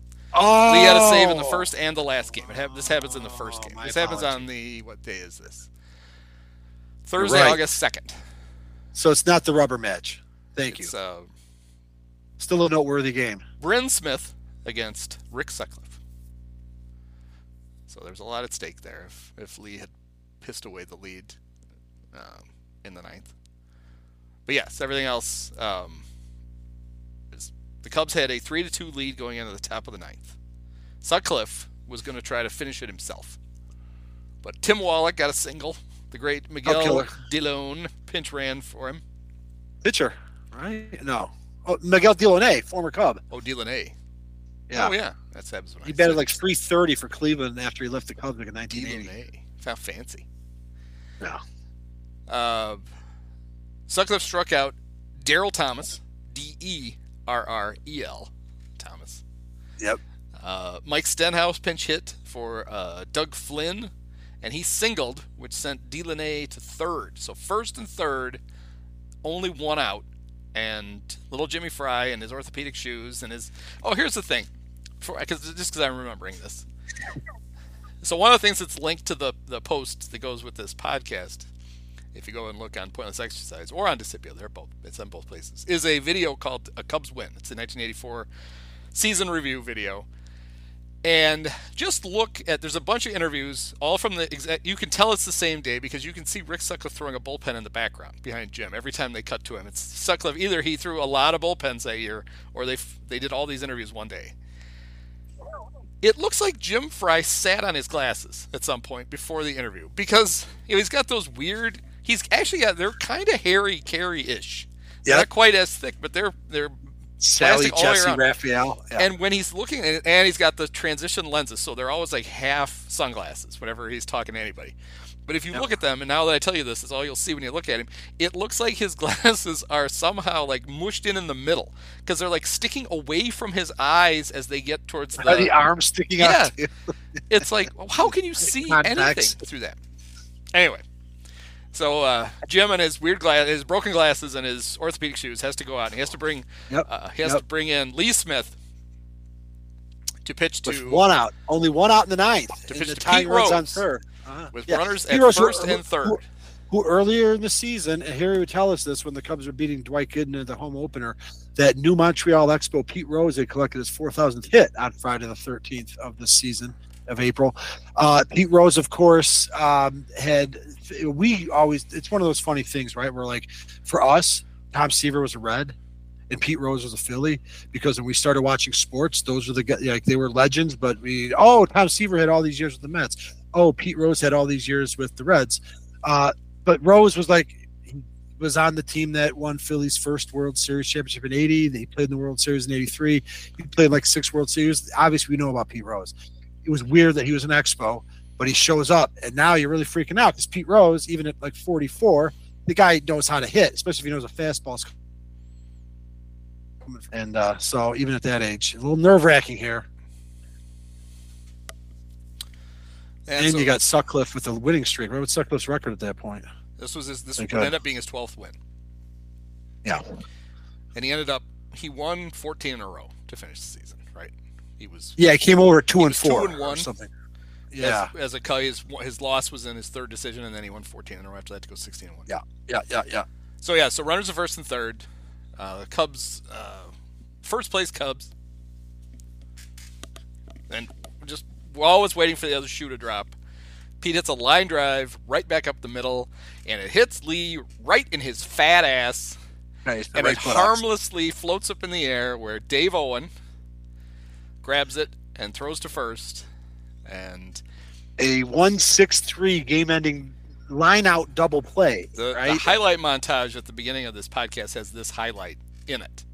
And ironically, it's the only time you hear Steve Stone in those highlights. And it's mostly because all I could find is the only thing I can find clips of. I'm too lazy to go through games and try to pull stuff out. I mean, you get what you're paid for with the podcast. It's all radio stuff, except for this. And so you hear Steve yelling, "The game's over, the game's over," while the ball is still in the air because Dave's going to catch it and he's going to have an easy double play. And then Harry's immortal line at the end, which is, "The good Lord wants the Cubs to win." It really felt like, hey, they just got into first place. They just beaten the Mets 3 out of 4. Pete Rose normally gets a hit, and they lose. Like we were waiting for it, right? If you were there in '69, like our friend Forklift was in the bleachers when Willie Stargell hit that homer off of Phil Reagan on Labor Day, and like the winds turned. Like you're waiting for that moment, like you said. Instead, you get one of the most bonkers end to a game in that double play, and so. And not the last time Pete Rose, oddly enough, will cross paths with the '84 Cubs. No, which is odd considering it is odd. He will not cross them as an Expo again. No, in fact, that might have been one of his last at bats as an Expo. You mean they cut him because he hit Lee Smith in the ass? The guy can't even hit the ball past Lee Smith's fat ass. Get out of here, you weird bowl haircut and gambling on the horses from the club. So I can see they really bolster their position. They're cleaning up on their AL East opponents. They keep taking series, but then of course I referenced earlier what a house of horrors the Astrodome was, and you see where they get swept 3 there, and so there's another. That shoe can still drop, right? They lose 3 in a row in Houston, and they go from 4.5 up to 2.5. So hey, man, we got 6 weeks to go. We can still blow this easily. And now we're going to Friday, August 17th to the shitty Reds, but all of a sudden there's a circus sideshow about that. Okay, so this is a perfect segue because I pulled this up. So that was not the last time Pete played, not even the last series that Pete played against the Cubs as an Expo. Because when they went to Montreal, it took 2 out of 3. Yes, and he played in the game on August 12th against the Cubs, pinch hit. And then they... I don't know if it was a waiver trade or they just put him on waivers. Everybody's like, fine, the Reds can have Pete back. Well, that's what it was. He was engineering it in the back room. Like he wanted to go home to Cincinnati. Frankly, it was a novelty. I was excited because I'm like, what? A player manager? Like, I remember Don Kessinger was a player manager of the White Sox when I first started watching baseball, but that seems like an old Cubs radio analyst Lou Boudreau was a famous player. Correct. Manager. The same year he won MVP in '48. So here's an odd quirk of the schedule. So between August 2nd and August 19th, Pete played in 10 games. And he played in 8 of them against the Cubs. He played in 5 of them with the Expos, and then his first series with the Reds was against the Cubs starting on the 17th. And now he's in the starting lineup because he's playing for the Reds. He's not pitch hitting anymore. And he was going to take a back seat, but then he put himself in the lineup that whole weekend. So again, like kind of a distraction, kind of exciting and weird and historic. And like here, Pete Rose, like I said, we never saw him play for the Reds. We were too young. We thought he was a Philly. Oh, yeah, that's where he made his mark. And now blah, blah, blah. Harry and Steve would tell us how the connection between Jim Fry and Don Zimmer, they all grew up in Cincinnati. We're in Cincinnati. But it was a little bit of a distraction. Mario Soto still on top of his game, probably cooled down after forcing Zimmer to vomit on the field. He's on the hill again. Once again, it's a big game, and Dick Ruthin's got to go out there for the Cubs. Yep. And Rose had a big hit. I put this game's on YouTube. Rose, of course, had a big hit, nice clean single to start the scoring. And again, we need to win games. It's almost like in '98 when the Cubs were striving to make the playoffs and the home run chase was a little bit of a distraction. It was like shit like this was like, and it kind of seemed to give the shitty Reds momentum. and and the Cubs lose their 4th in a row, and they're still a game and a half up, and this and that. But again, you got Rick Sutcliffe going, although he didn't apparently have his best outing. So how about this? In the opener, Pete puts himself in the lineup and bats himself second.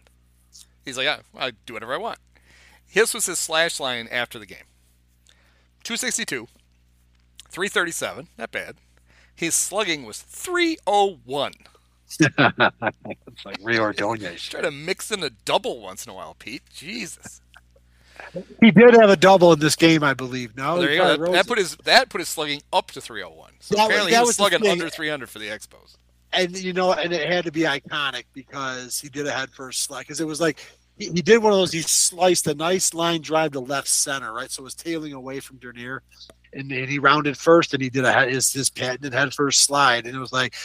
I don't remember. I remember watching the game. I was probably sick to my stomach. It's like, that must be a bad omen. But no, they came back the next day with Sutcliffe, even though Sutcliffe must have given up a lot of runs to stop the bleeding. But then they were about to lose the rubber match on Sunday when Thad Bosley, former White Sox, who had found himself in the 84 Cubs, and Richie Hebner. Had to get a Richie Hebner name drop. Longtime Cub killer, apparently, in the 70s as a third baseman for the Pirates. Was basically the Cubs' top pinch hitter in 84. But Bosley started becoming that guy, and it all started on the Sunday, and there was a story told years later that Bosley had his bags packed. He was ready to leave that day, apparently. He hadn't batted in several weeks, blah, blah, blah. And in that game, the Sunday game, at some point in the game, the Cubs were losing, and he comes off the bench and hits a 3-run homer to tie the game, or he put him up with a 3-run homer. But yeah, the nice little feel-good story was that meant that Thad Bosley got to stay. So, Cub fans from this time. He had a 3-run homer off of Jeff Russell, and he scored Jody Davis and Larry Boa. How did Larry get on? Did somebody hit him in the head? No, he reached on a ground out to second. Fielder's choice. That was the only way Larry ever got on base. Yep. Here I got a couple of defensive. I don't know why I just worked this in now. So the 84 Cubs had the. I know what it's from on the video. Sutcliffe talks about why he's having they're interviewing during the season. He's talking about why he's having so much more success with the Cubs than he was with the Indians. Right. And he's basically saying, I'm not really pitching a lot different. But I'm on a better team, and I'm a team with a better defense. And I'm thinking, man, how bad was the Indians' defense? Because you have some really good defensive players on the Cubs. You do. Three. Stanberg, Dernier, yes, and Jody. And one's in the battery, yeah. And then, other than the people, I think will always think of Leon with the ball. No, he's good first baseman. He was a good first baseman. So he was. You had 4 guys, but you also had some abysmal, like Moreland in right field was basically, and Matthews in left. Matthews was the original catch-22. If you hit 50 balls to him, he catches 22. Yeah. And then on the left side of the infield, you had statues, tiny statues, even not even big statues. Larry Bowa and Ron Cey. I referenced the rubber match of that Philly series in early August when Henry Cotto played for Dernier. The third game is on YouTube. Watch it because early on, like Von Hayes, a few guys hit like hard hit balls to the left side, and like by the time Bowa and Cey have so much time to get over because the ball just died. Like that was not a myth. They talked about it. That was not overblown. And I hate to bring too much attention to it because then you'll use that to diminish Sandberg. But that's no, Sandberg didn't need the help. Well, no, those guys Sandberg on the left side did. And then Sandberg was a great defensive second baseman long after they were actually mowing the grass. Correct, but they were not mowing. And I also think obvious because you know damn well that the left side of the infield was a lot higher than the right side of the infield was. Probably because because you're not going to penalize the 2 guys who can field, and they're going to help your pitching staff get out. Because you could kill some balls that they would not have trouble with otherwise. They were both like 38, right? Yeah, Bowa was definitely they were old. 38. They were tiny. So like this year, the Cubs are having. If you want to, you can do this. It's an exercise you can do at your own house. So if you want to see how big Larry Bowa and Ron Cey were, the Cubs are giving out bobbleheads of the statues. So you can you're going to get a bobblehead of the Billy Williams statue and the Ernie Banks statue and the all the other Fergie and Ronnie and Harry.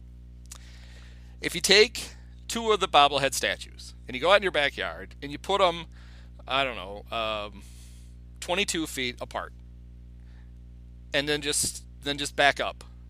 That's what it was like having Larry and Say playing. Pretend you're standing on a mountain, look over your shoulder and go, are they even there? But here's why I brought them up.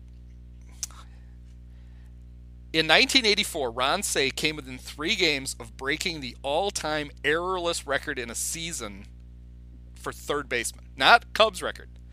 Major League Baseball record. He went 60 games without an error. I have a feeling he probably had like 3 putouts.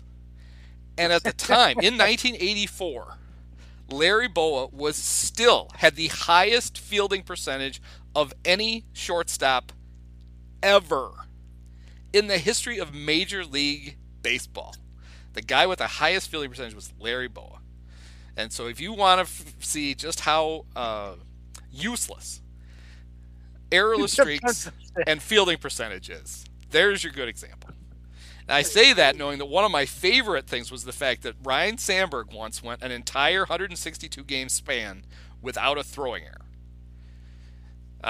A guy who played second base, who made not half, but probably a third of his throws starting with his back to the first baseman. Never threw the ball away. That to me is really impressive. Yeah. Larry Bowa getting to like 3 balls a game and not, probably putting most of them in his pocket. Oh, I can't make that throw. I'm going to say to Bowa's defense, most of that must have been built on years in Philadelphia and playing on turf. He obviously had to be a good shortstop. I mean, we know that Larry was he was a shortstop of the 70s and 80s where he wasn't expected Johnny Lester, and all. Yeah. And he was a quick little guy, and I'm sure he was a good defensive shortstop for a long time. Yeah. But by the time he got to the Cubs, he was not good at anything, really. He was just he was our gutty little field general. He was like the captain, yeah. There's a reason why we're doing this podcast about the 1984 Cubs. Dave Owen comes up like 3 or 4 times and Larry doesn't. Because at the end of games, Dave was the one who was actually on the field, not Larry. He also had Tom Verizon on that roster. He couldn't pinch hit. He got pinch hit for because he couldn't hit. Or they took him out to put an adult-sized shortstop in late in the game. Yeah, they didn't need him out there for defense late.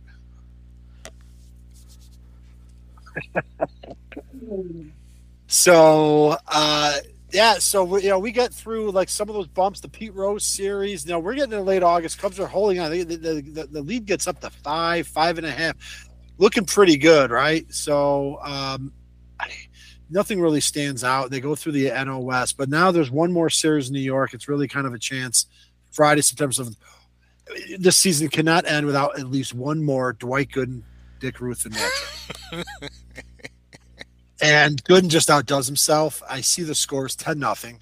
Yeah. It kind of didn't matter though, because the Cubs are up 7 going into this. So now that they got the Mets backs to the wall, it's kind of nice in a way. So let Gooden have his game. I think he had a 1-hitter. And unlike the other times where even though Ruthven was overmatched, he actually pitched admirably. He pitched like Dick Ruthven on this game. And so Gooden chalks up another, he goes 3-2 against the Cubs. And by the way, when the Cubs pinned Gooden's ears back in Wrigley in just a month earlier, they would not then beat him again for literally 5 years, by the way. Gooden, it wasn't, you talk about Aaron Rodgers. It wasn't Randy Johnson bad, who they never beat. It was worse because Johnson was just spread out over his whole career. The Cubs Gooden was they had to face that motherfucker 5-6 times a year, and he beat him. I mean, it was just. The Cubs had to pay the price for beating his ass twice in 85. That's kind of how I looked at it. And Gooden was one of the best pitchers in the game. Still worth it. And he was worth it, damn it. And so he gets that game on Friday. They close within 6. So there's still a little bit of a, we got that psyche, right? You can't blame us. It's festering in the house. There's 69. They're down to 6. Who do we have going on Saturday, though? Rick Sutcliffe. What does he do? That was another fucking shutout. 4-hit shutout with 12 strikeouts and no walks. In your face, New York. And that was it. That was the effective clincher, I feel, especially looking at it now. They put him back up 7. They even let the Mets take a series for the first time since May. They take 2 up, but the Cubs got the one game that they really needed there. I went to one more game, and it was Saturday, September 15th. Got to talk about this game. A little bit iconic. And I've been going to the bleachers since I was a kid. Said it before, my dad, it's the cheapest way to take out the whole family. My brother he was going to school in the city, but he didn't start school till October. So he was still home, and he's telling me, I'm now starting 7th grade. He's like, we're going to go to that Cubs game Saturday. We're going to sit in the bleachers. So I'm all excited about it, like for 2 weeks. And I'm nervous. I'm like, it's going to be crazy. Like, we're in September now. The Cubs are closing in on something that is just really unprecedented, right? It's been 39 years. And I'm like bugging my brother. He's been going to the bleachers since, the 60s. And just like, I'm anxious, but sure enough, we didn't have to get there super early, but we got there early. We're in line. We're waiting for the gates to open because they did not sell bleacher tickets ahead of time until after this day. You didn't have to get there that early. You could, because we would go with my dad when he got there early. Just, you go when the game starts. You sit, 15th row. But we got there early enough to get a ticket and be in about the 3rd or 4th row in right field. A couple things I remember about this day is number one, I went to use the washroom and I came back and my brother was laughing because he said that the Mets were taking batting practice and they threw a ball into the stands and that the fans got on this one fan and they would throw that ball back. And I'm like, really? I'm like, what do you do? And my brother was like, he threw it back. I'm like, really? I'm like, what would you do? He's like, would you have kept it? He's like, fuck yeah, I would have kept it. What are you, crazy? But that happened, and then other guys started throwing it back, and it got to the point where the Mets were starting to wear batting helmets. Right? I'm just like, we're going out of our mind, right? This is unprecedented. The fan, we're feeling it. We've got a lot of angst that we're getting off of our shoulders. I'm not even saying I participated in it, but this is the mentality that some of the Mets had to wear helmets. So I only cite this because I don't know what the real history is of the tradition of throwing real home run balls that happened in games back. The idea of throwing any ball back was kind of unheard of in 1984, just judging by my brother's reaction, because like he couldn't believe that this guy let people bully him into throwing the ball back. But at least I can say that I know of no other incidents earlier than that where that tradition sort of morphed into an opposing, and it's fine. Like if I've never caught a live ball. If I catch an opposing home, I don't know. Maybe by now, I guess I would be compelled to throw it back, but kind of unheard of. Then that started. The other thing that started, or at least in my knowledge, started, and this was something that happened during a game of the week 5 years later, made me so angry that caused me to write a letter to the editors of the Sporting News when in 1988, Joe Garagiola covering a New York Mets game and fans were chanting Darryl, said, the Darryl chant, which started in the 1986 World Series against Boston. No. I was like, bullshit. I was there September, whatever it was, September 15th, 1984, when everyone started, and they may have done it that whole weekend. They may have done it early. They may have done it the year before. Strawberry was the defending Rookie of the Year. He was hot shit. He was a scary, awesome player before, he self-destructed. He was kind of at his peak. He was the defending Rookie of the Year. Gooden would be that season's Rookie of the Year. And like we said, the Mets were a team on the rise. Strawberry, he had a 3-homer game against the Cubs in a meaningless game the year before in September, and he was just, and so, of course, you heckle the superstar, and that was the chant. And so I remember having a lot of fun that day. And then the Cubs won, and like at this point now, it's like it's kind of a matter of time before we clinch. It's kind of a weird feeling. And actually, this was the Sunday. I think it was it was the Saturday game. It was Towel Day, and what I remember about this was Mark Pryor there. Mark Pryor was not there, nor was Larry Rothschild. Warming up in the bullpen with his towel. But when Lee Smith was closing the game out, everybody was waving the towels when Lee Smith was closing out the game. And the umpires had to keep stopping. Okay, they're white towels. Yes, of course, and it became. But still, what's the batter? The batter size there for a reason. That's the batter size, right? It became part of like the footage when you'd play the next year, right? Like they'd show the clip of Lee Smith going set and like everyone's waving their towel. It was just like for me to be 12 years old, like so privileged, just like you, to have gone to so many games that year. I went to 4 games in like an 11-day period in June. Went to a couple others with my dad. I'm here in September, this unprecedented thing. Remember, too, right? Like, Chicago sports was a goddamn wasteland. Like, just... Do you think Al had, in his journal, was keeping track of the Cubs records when they had his lucky towel? Probably started at me, too. Another tradition. Dear Diary, got a towel at the Cub game today, and they won. But, like, we knew, like, the Hawks went to the Cup final in 71-73. The Bulls, when they were in the old Western Conference, made the conference finals in 75. But Jerry that's, Sloan, right. Walker, Bob Love, Tom Boerwinkle. But, like, first of all, the Bulls and the Hawks always ranked behind the baseball and football teams. Right. Between 1963 and 83, it was a fucking wasteland in this town, right? Between the Bears champions and all of a sudden the White Sox in 83 out of the blue win. And I remember being so jealous and just despondent. And then it just totally happened. Yeah, it was a golden era of sports in Chicago. Followed by an actual dynasty with a championship. And then the Bulls were sure. I mean, the world changed. Well, I mean, even in 84, you had the White Sox were the defending AL West champions. They did what the White Sox do. They went right back to irrelevance. That was fun. Yep. Cubs win the division. The Bulls draft Michael Jordan. Yep. The Bears actually win the playoff game. For the Yeah. And then and we already knew that the Bears were super fun. Like that was, we knew there was something there. Absolutely. And then the Blackhawks were doing whatever. They're skating around, whatever the fuck the Blackhawks were doing. So we're in the bleachers. It was a weird, I'm only 12, but even then I was like nobody around. Like it was just look, at that point, divisional play had been around 15 years. The longest drought by any team, like the old measure was World Series, but the distance between playoff appearances was actually the White Sox between 1919 and 59. Cubs have gone 39 years. Longer streaks have come and gone since then. But it was just extraordinary. So that Saturday felt like a coronation. We're waving the towels. They lose the next day. Who cares? The Mets are done. Cubs are baiting to have. And then what happens? Just when you think you're done, like the hand comes out of the water, like in Deliverance, things would be completed. The Cubs actually endure what would become their longest losing streak of the season, just to make things a little bit interesting. But I think they really had built up too much cushion. But still, one more panic. Can't live without it. Remember in fucking Pirates 2016, the best Cub team we've ever seen. And went 5-15 at one point. Yeah, they go and they still have like an 8-game lead, and fans are literally just shitting themselves. Like here it comes, they're bad. That again. was a little unprecedented because most teams somehow the 2016 Cubs had a must-win game against the Pirates the day before John the Lackey All-Star break. Sunday. Yes. And it was only must-win for like our mental health. That was the only reason they needed to win it, because it was not standings wise they were far out in front. But that team was unprecedented because normally teams that win 100 games will like usually win like 8 out of 12, but then they'll also have like 3 or 4 where they lose like 5 out of 8. The Cubs didn't really have any 5 out. They just had a 15 out of 20, and then they were like the 84 Tigers practically the rest of the way. So, yeah. But anyway, 5. So they lose 3 in a row to Pittsburgh at home. Like Sutcliffe almost loses the game. They go into St. Louis. Part of the angst was fans who just wanted them clinch it. Yeah, just clinch it. These. They've got 10 days still, but they want to see it at home, right? Oh yeah. So they just win these games. Yeah. Then they lose the last game to the Mets.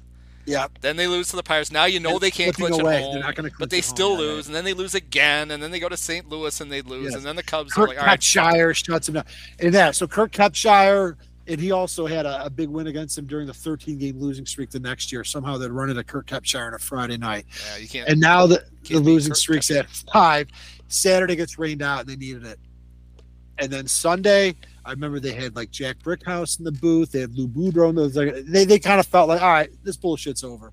Even though they hadn't won in a week. And sure enough, like Matthews, I think, just took over both games. They sweep the Cardinals. They clinch a tie.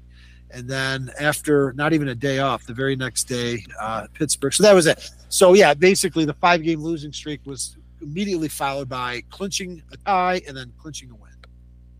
And over the course of 3 days. And there you have it.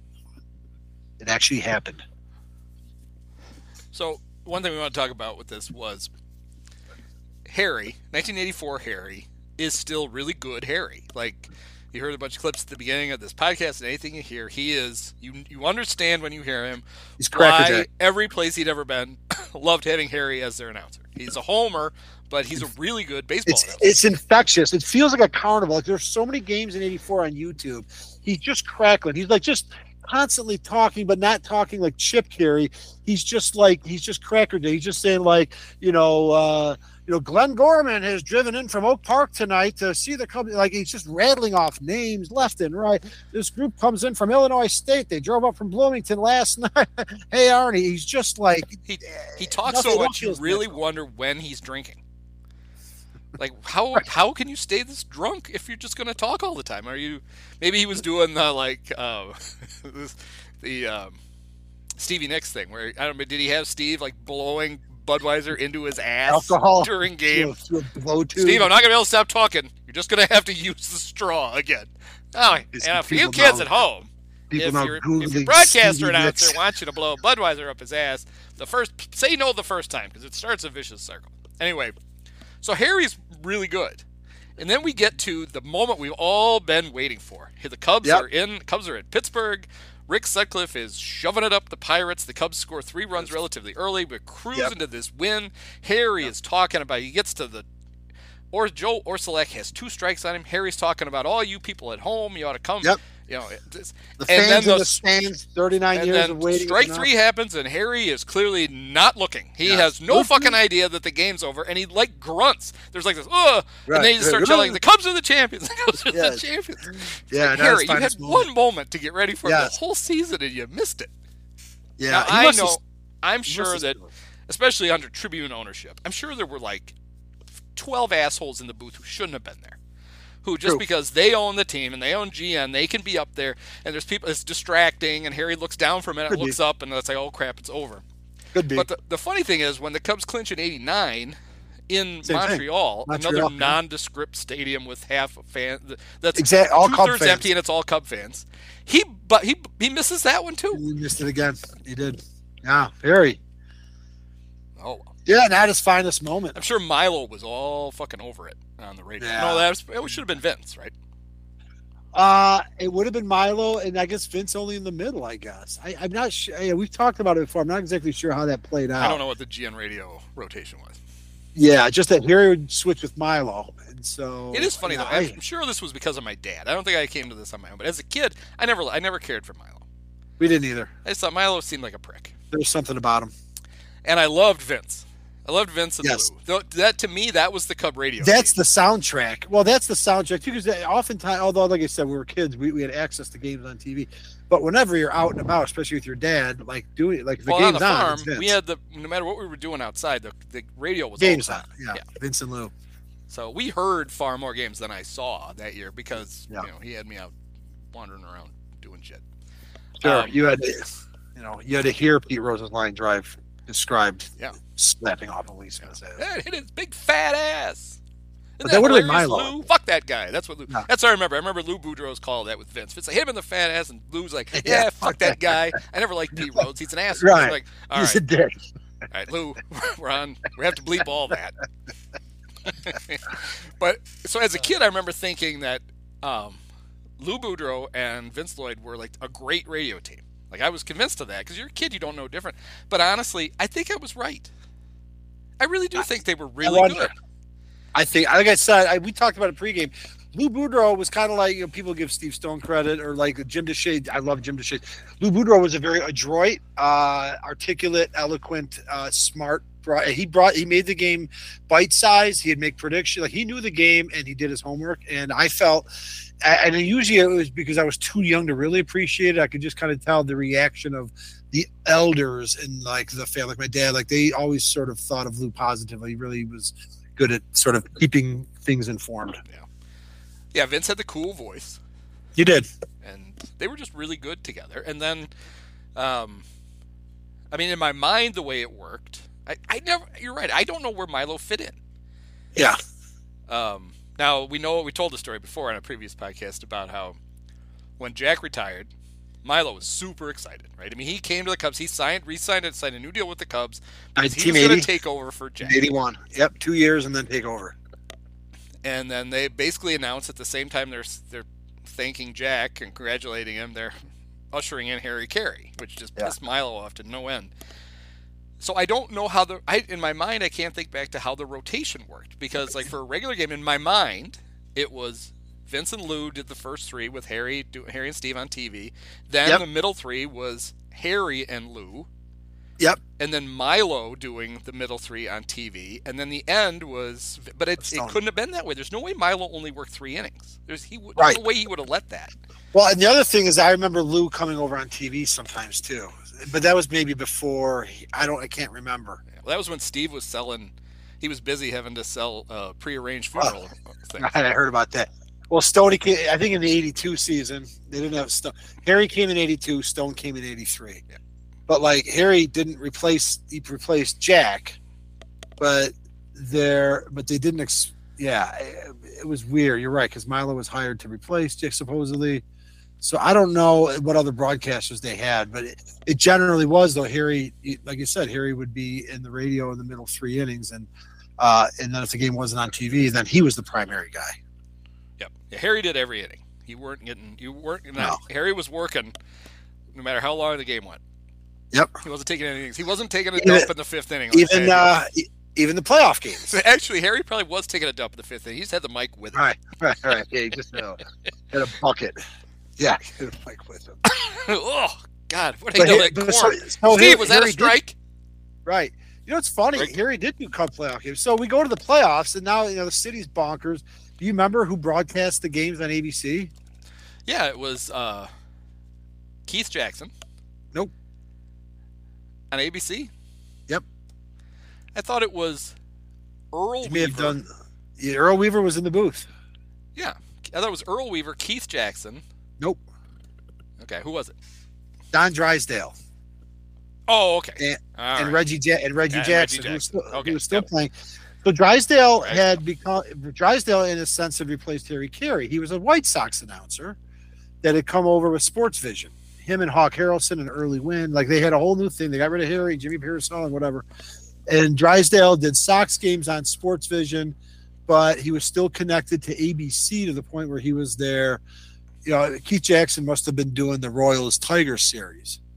All I remember, though, is that we were outraged at how much we were all convinced in Chicago how much the announcers hated the Cubs. Yes. And that it was even brought up on Channel 7 News that all the mail they were getting, which is just funny. It just kind of speaks to us being kind of goofs, probably, I think. And the real reason, I have a feeling, had the series only been 2 games long, no one would have thought that. Maybe, yeah. But maybe. You go to San Diego, you go to San Diego, and then the first game goes poorly.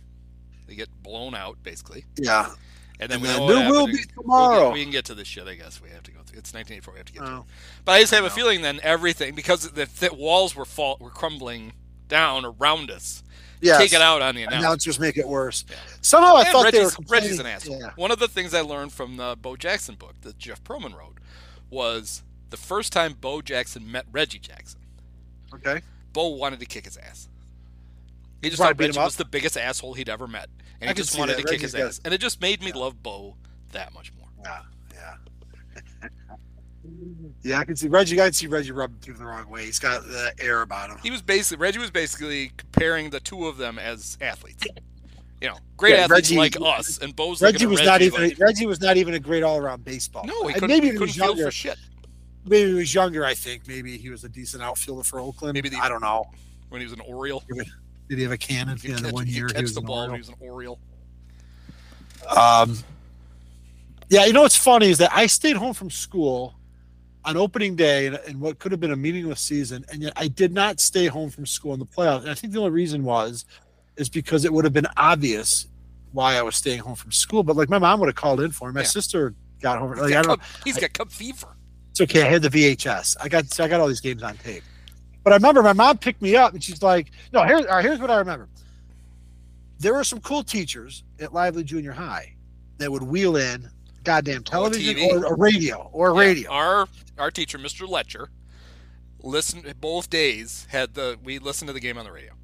I had, on the other hand, Mr. Anderson, who was just a stale, old, crusty math teacher.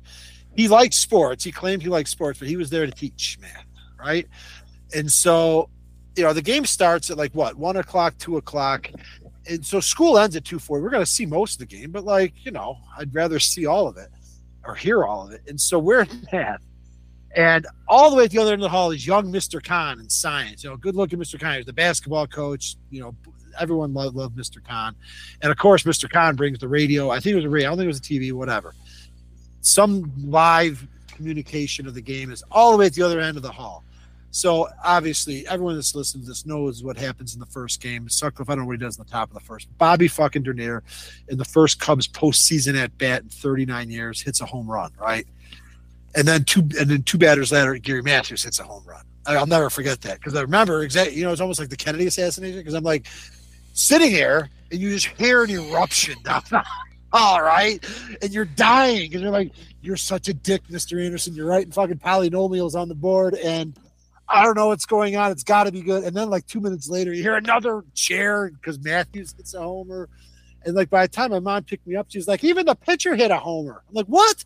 Rick Sutcliffe?" But I remember like when the class ended, the bell hits, we're like running down the hall towards the, and they're running out with the news like, "Hey, Bob Dernier hit a homer." You know, we're just like, "Tell me what happened." So you're equating in American history John F. Kennedy having his top of his head blown off, right, with Eric Shaw giving up 2 homers to the first 3 batters.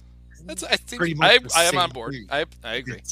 Before we get to the playoffs, because it's probably time to talk about the playoffs. I didn't realize this till I just looked. Do you know how the 1984 regular season ended, and how it's kind of a perfect encapsulation of the Cubs were playing the Cardinals, and it's kind of a perfect little bow on the regular season.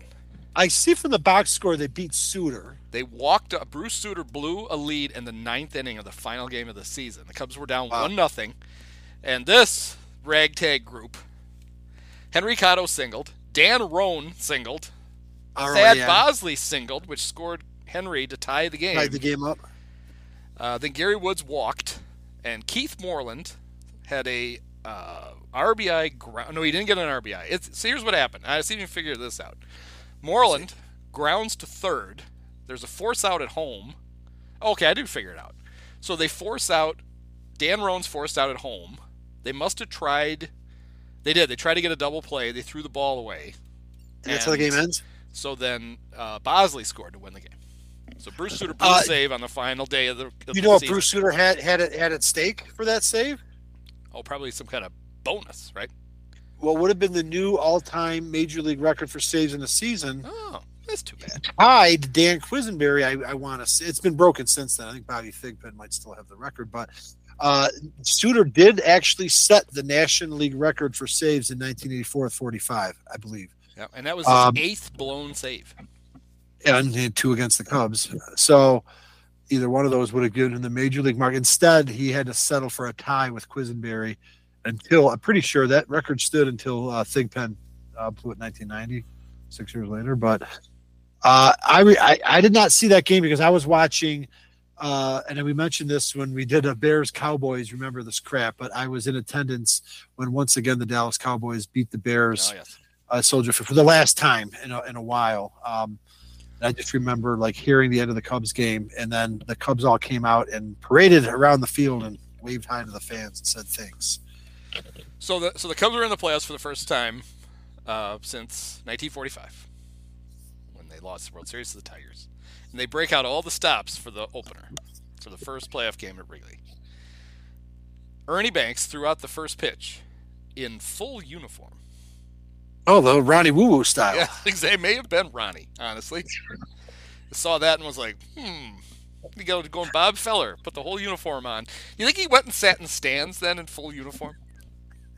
I mean, in case they want to activate me for the game, I'm ready. Like, okay, Ernie, no, we're not going to do that. Do you know who sang the national anthem and why? I do, because we discussed it, because I thought he only did it in 89. He did it in 84 and 89. It was Jimmy Buffett, who was personal friend with Steve Goodman. Who had died on just died. September 20th. Yeah.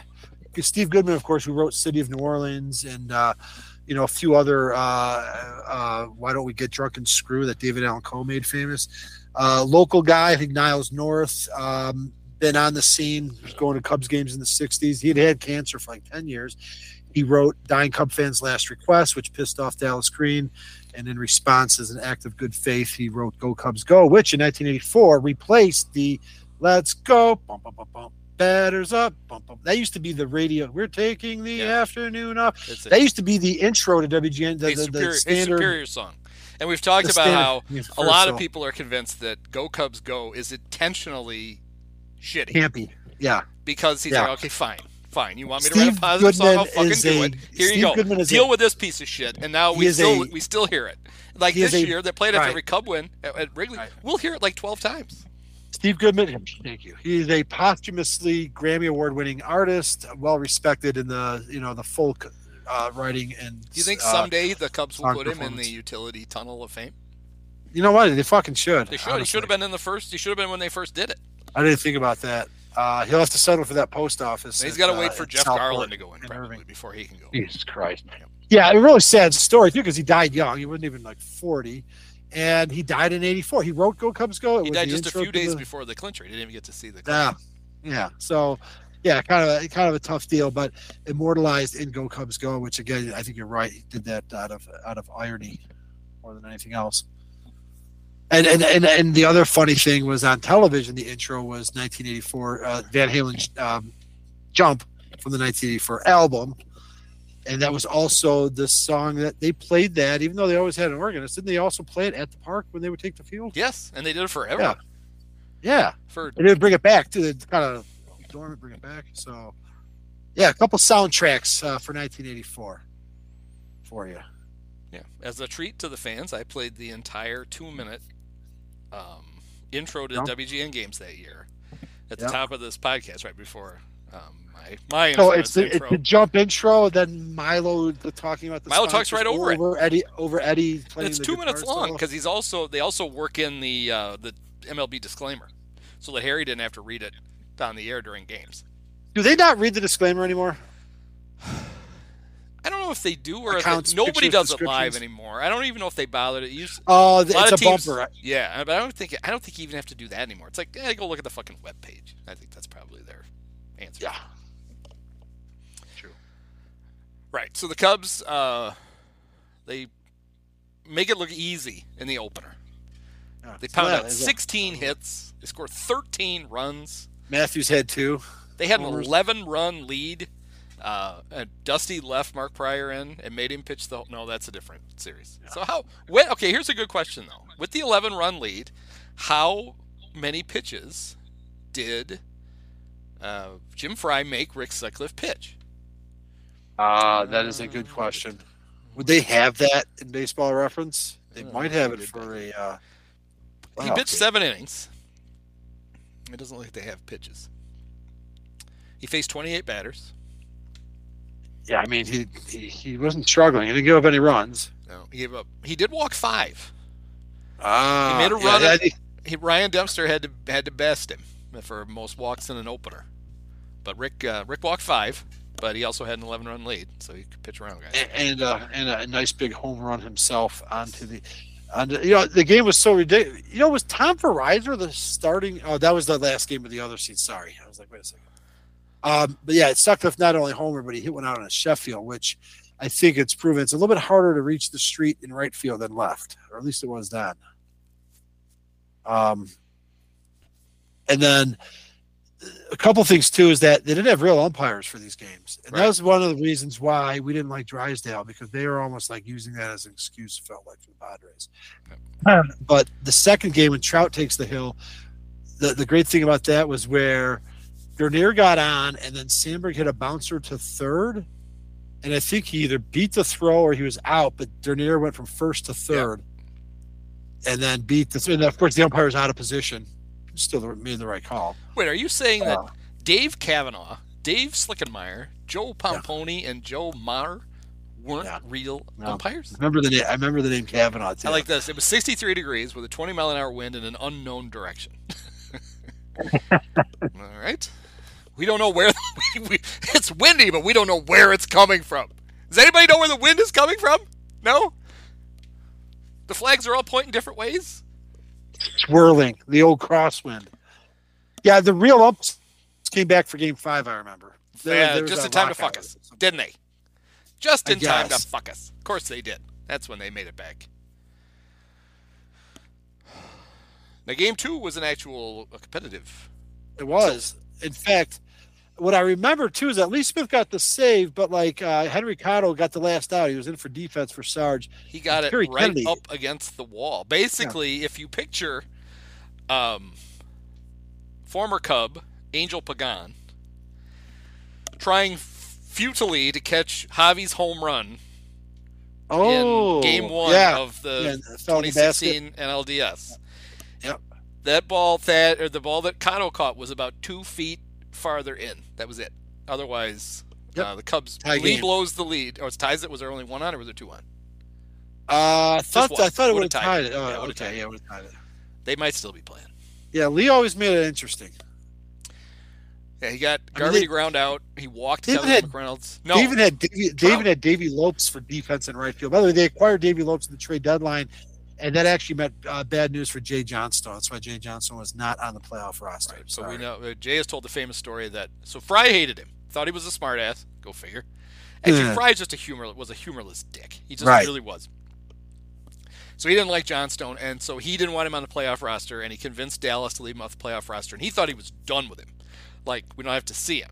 And Dallas called Jay in, and he said, Jay, we don't have a spot for you on the playoff roster, but I'm going to make you the shower coach. And Jay's like, what's the shower coach? He's like, when the guys come in after the game, you point to the showers to let them know where they are.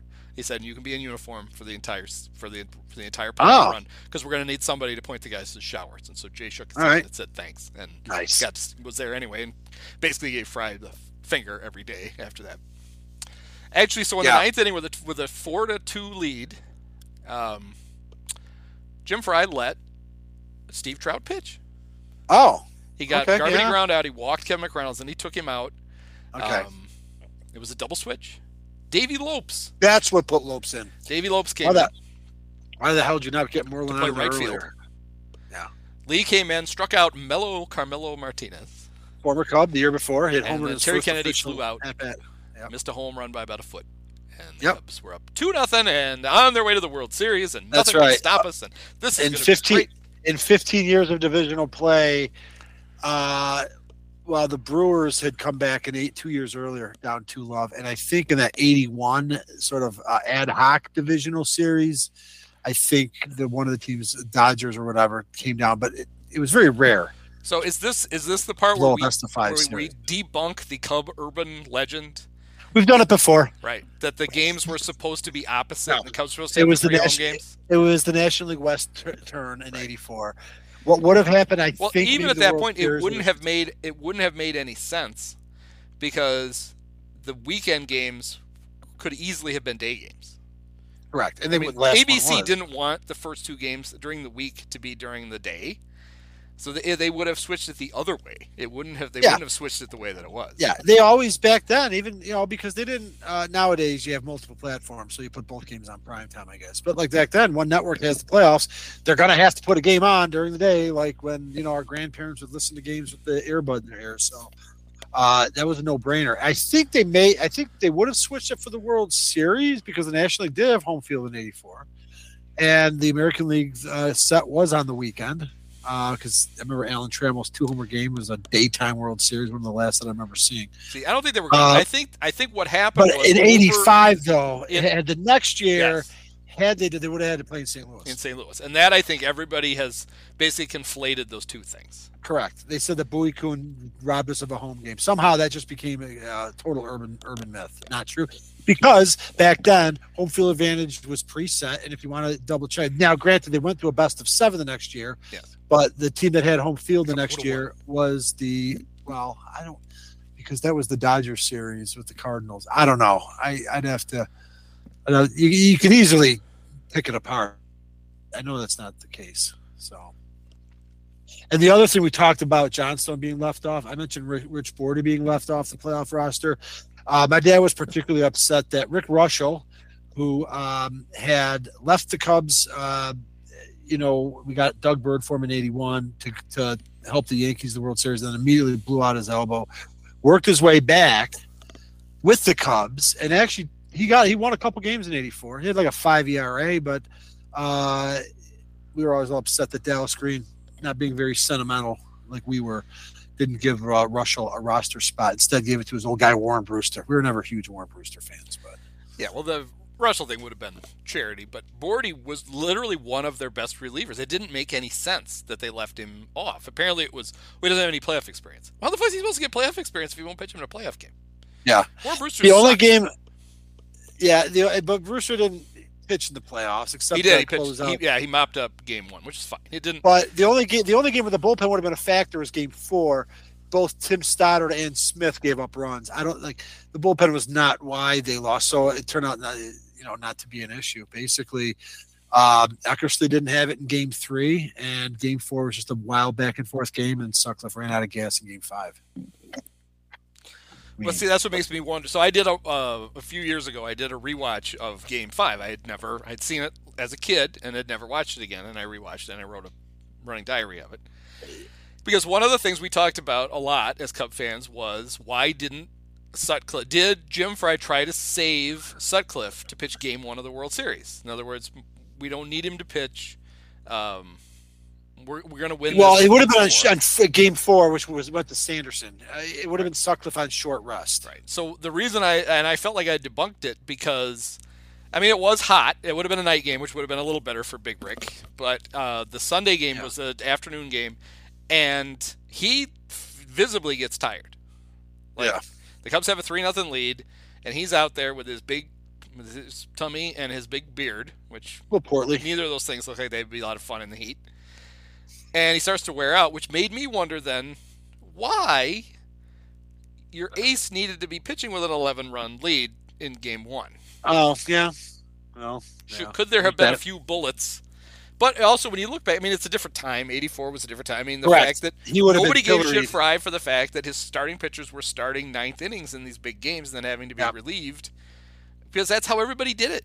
That was your starters were your best pitchers. Your relievers were mostly the guys who weren't good enough to start. Lineup. And you weren't going to put them in unless you absolutely had to. And I'm just going to say, Lee Smith was a little shaky in 84. He proved it. He gave up the homer to Garvey. He was so dominant the 2 years before, and he's pretty dominant after too. But he was a high wire act. That seems like a lot in 84. Maybe that's nitpicking, but probably. Yeah, probably. Hey, let me have it.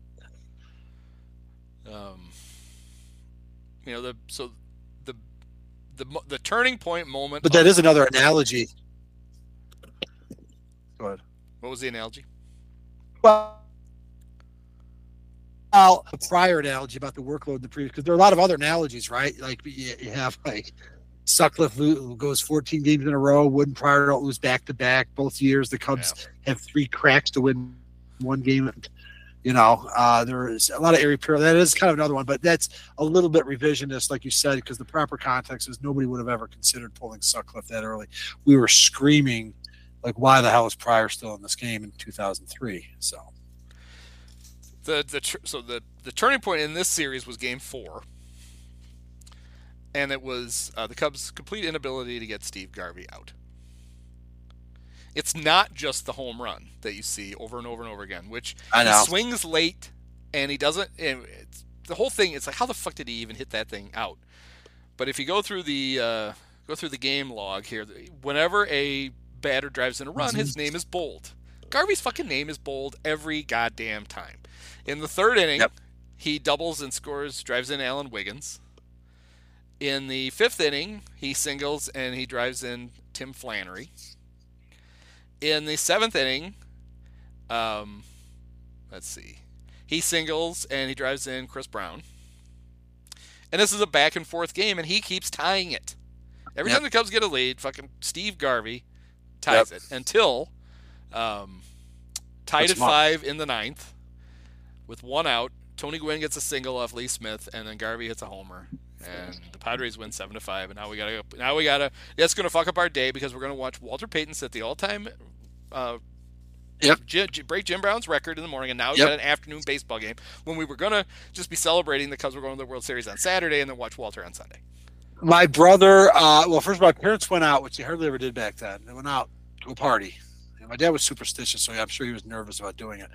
My brother had people over. That's what you do. Parents are gone. People are gonna be over here. And all I remember is my brother just standing up and saying, hey, Garvey hits his home run. All this means is that Steve Trout's going to pitch the first game of the World Series.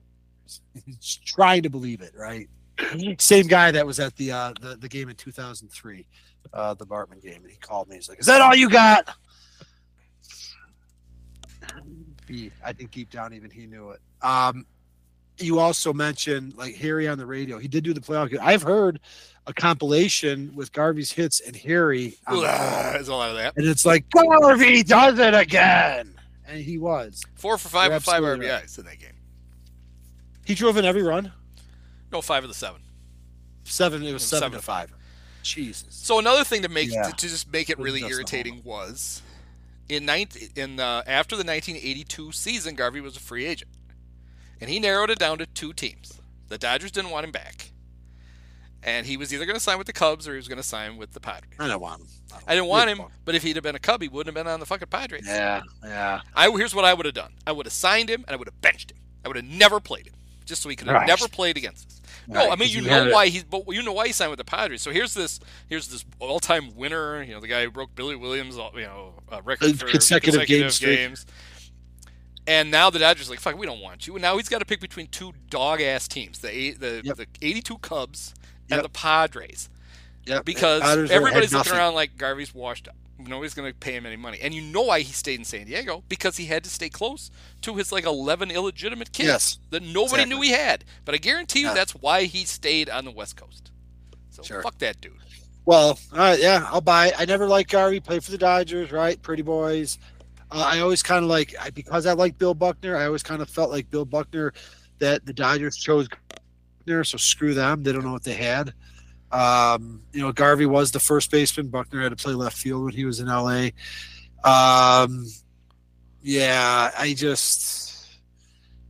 He right-handed hitter. I don't know. It's he never, he just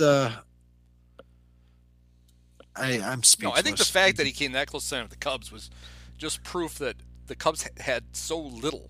The Dallas was basically looking at because team construction wise, the last thing that team needed, you already had Buckner was at his prime, and you were trying to find a spot for Durham to play every day. The last thing you needed was to take that dwarf and play with his big forearms. That's why I have a tough time buying. That's why I have a tough time buying it, unless like Bill Buckner, because it is kind of like I said to start the show. I mean, Buckner was he was a fixture right up until 2 months into the '84 season, and it just seemed weird because he played another 5 years.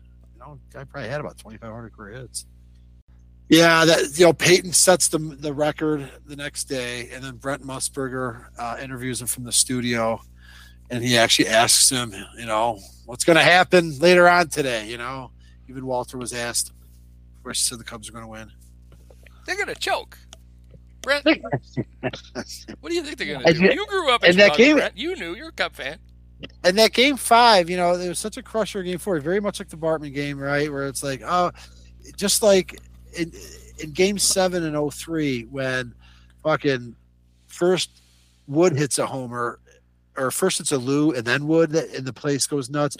In this game, Durham and Davis, who both homered the night before, the damage was done. Slog, right? They had a 3-0 lead, and like you said, you already kind of described it, Sutcliffe just kind of laboring in the sun, and San Diego kept kind of chipping further and further, and just to see it slip away, to experience that, it was just what a brutal end to just an incredible, surprising season. Yeah. So the Padres led 2-0 after 3. The Cubs got the lead right back, 3-2 in the 4th. You're talking about the Saturday night game. Sorry. Yeah. Padres tied it in the bottom of the 5th. Well, my network crapped out, so I didn't hear part of what you said. I was talking about the Sunday game when, after a brutal loss, just like in 03 when Wood and, they homered, the Cubs jumped out the next day even after that. So, but yeah, the Saturday game was just a wild back and forth. Yeah. Yeah, so the Padres are up 2-0 after 3. The Cubs take the lead in the 4th, up 3-2. The Padres tie in the bottom of the 5th. The Padres then go up 5-3 in the 7th, and you think, the Cubs are screwed. But then the Cubs tie it in the 8th. And then the Padres win it. Keith Moreland with a single, Jody with a double. Yeah, they took the lead on back-to-back homers off of 2 in the 4th. Jody had a 2-run homer, then Durham, and then Jody had a big game that night. And then the top of the 9th, with the tilt still tied, the great Tom Verizor led off, but he popped out. Dernier doubled. Sandberg popped out to 3rd. Matthews walked. Cotto got hit by a pitch, so Say's up with the bases loaded. Yep. And he grounded out to 2nd. A coked out Alan Wiggins, no doubt. So it's all Ron Say's fault. Yeah. Boo! You ruined our childhood, Ron. Bob Costas was hosting NFL Live. He was the Brent Musburger did the CBS show. I remember even young Bob Costas at the end of like recapping the NFL games expressed his condolences to the Cubs, and I was just like, fuck off, bursting out in tears. What a rough day. And you're right. It was like it should have been a joyous day. Sweetness set the NFL rushing mark very same day. But no. Thus endeth our innocence, Andy. In the future, it would be teenagers. Baseball might become a little less important, blah, blah, blah. And we'd wait, 32 more years. So if the Cubs had won on Saturday night, who would have been the NLCS MVP? Here are your candidates. Rick Sutcliffe for 7 scoreless innings and a home run in Game 1. That's it, though, yeah. Let's see. Jody Davis hit 389 in the series, although this also obviously includes Game 5. Yep. Right. Sandberg hit 368. Yep. Matthews, did he not do it? He hit 200. Although he did have a 429 on base and a 600 OPS, or slugging, so he might have. Cub pitchers. That is a good question. Warren Brewster pitched in 3 games. Really? Didn't give up a run. He'd have been your NLCS MVP.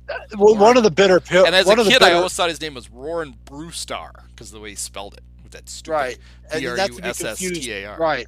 And then he'd be made more confusing with a Richard Pryor, John Candy vehicle the following summer, Brewster's Millions, which involved baseball and Richard Pryor wearing a Cubs jersey. The one bitter pill about how it all went down too was like Eric Shaw. You mentioned him. We mentioned him in the 1987 cast when he hit Andre Dawson in the face. Which, by the way, I was at Woodfield for that, watching Spaceballs. So maybe Rick Moranis is the reason I can't watch Cubs games. But Eric Shaw was their ace, and he got lit up in that first game, and he was getting lit up in that Game 5. That's who Jody and Durham. So Eric Shaw gave up homers to. Rick Sutcliffe, Bob Dernier, and Gary Matthews in Game 1, and then Jody Davis and Leon Durham in Game 5. Dick Williams gave him a quick hook, and then we watched as a parade of Padre relievers like Greg Booker and Greg Harris and former Cub Craig Lefferts, who was a pretty effective rookie the year before, completely shut the Cubs down once Eric Shaw got out of the game. And watching Lefferts, who had a pretty interesting career. We brought him up before. He was involved in like a lot of weird trades, I think. But Lefferts and Carmelo Martinez were dealt in that 3-way trade that landed us Scott Sanderson, who couldn't gut it out with a better performance in Game 4. So that was kind of Scott Sanderson's entire career. I know. The ability to gut it out. Yeah, exactly. So, that was the thing. Yeah, it was either Sanderson or Sutcliffe on short rest. And the Padres were dealing with the same thing. Dick Williams come back with Eric Shaw or go with Tim Lawler. Well, Eric Shaw sucks. Rick Sutcliffe's awesome. So how is that a choice? Nevertheless. So I think we've settled on greatest free agent signing in Cub history being John Lester over Andre Dawson. Those are probably your 2 candidates. For sure. But it's got to be, there can't even be close, right? The greatest trade acquisition of all time in Cubs history is Rick Sutcliffe, who all he did in 1984 for the Cubs was go 16-1. That's a .941 winning percentage, including, and then he also went 1-1 in the playoffs. 2.69 ERA.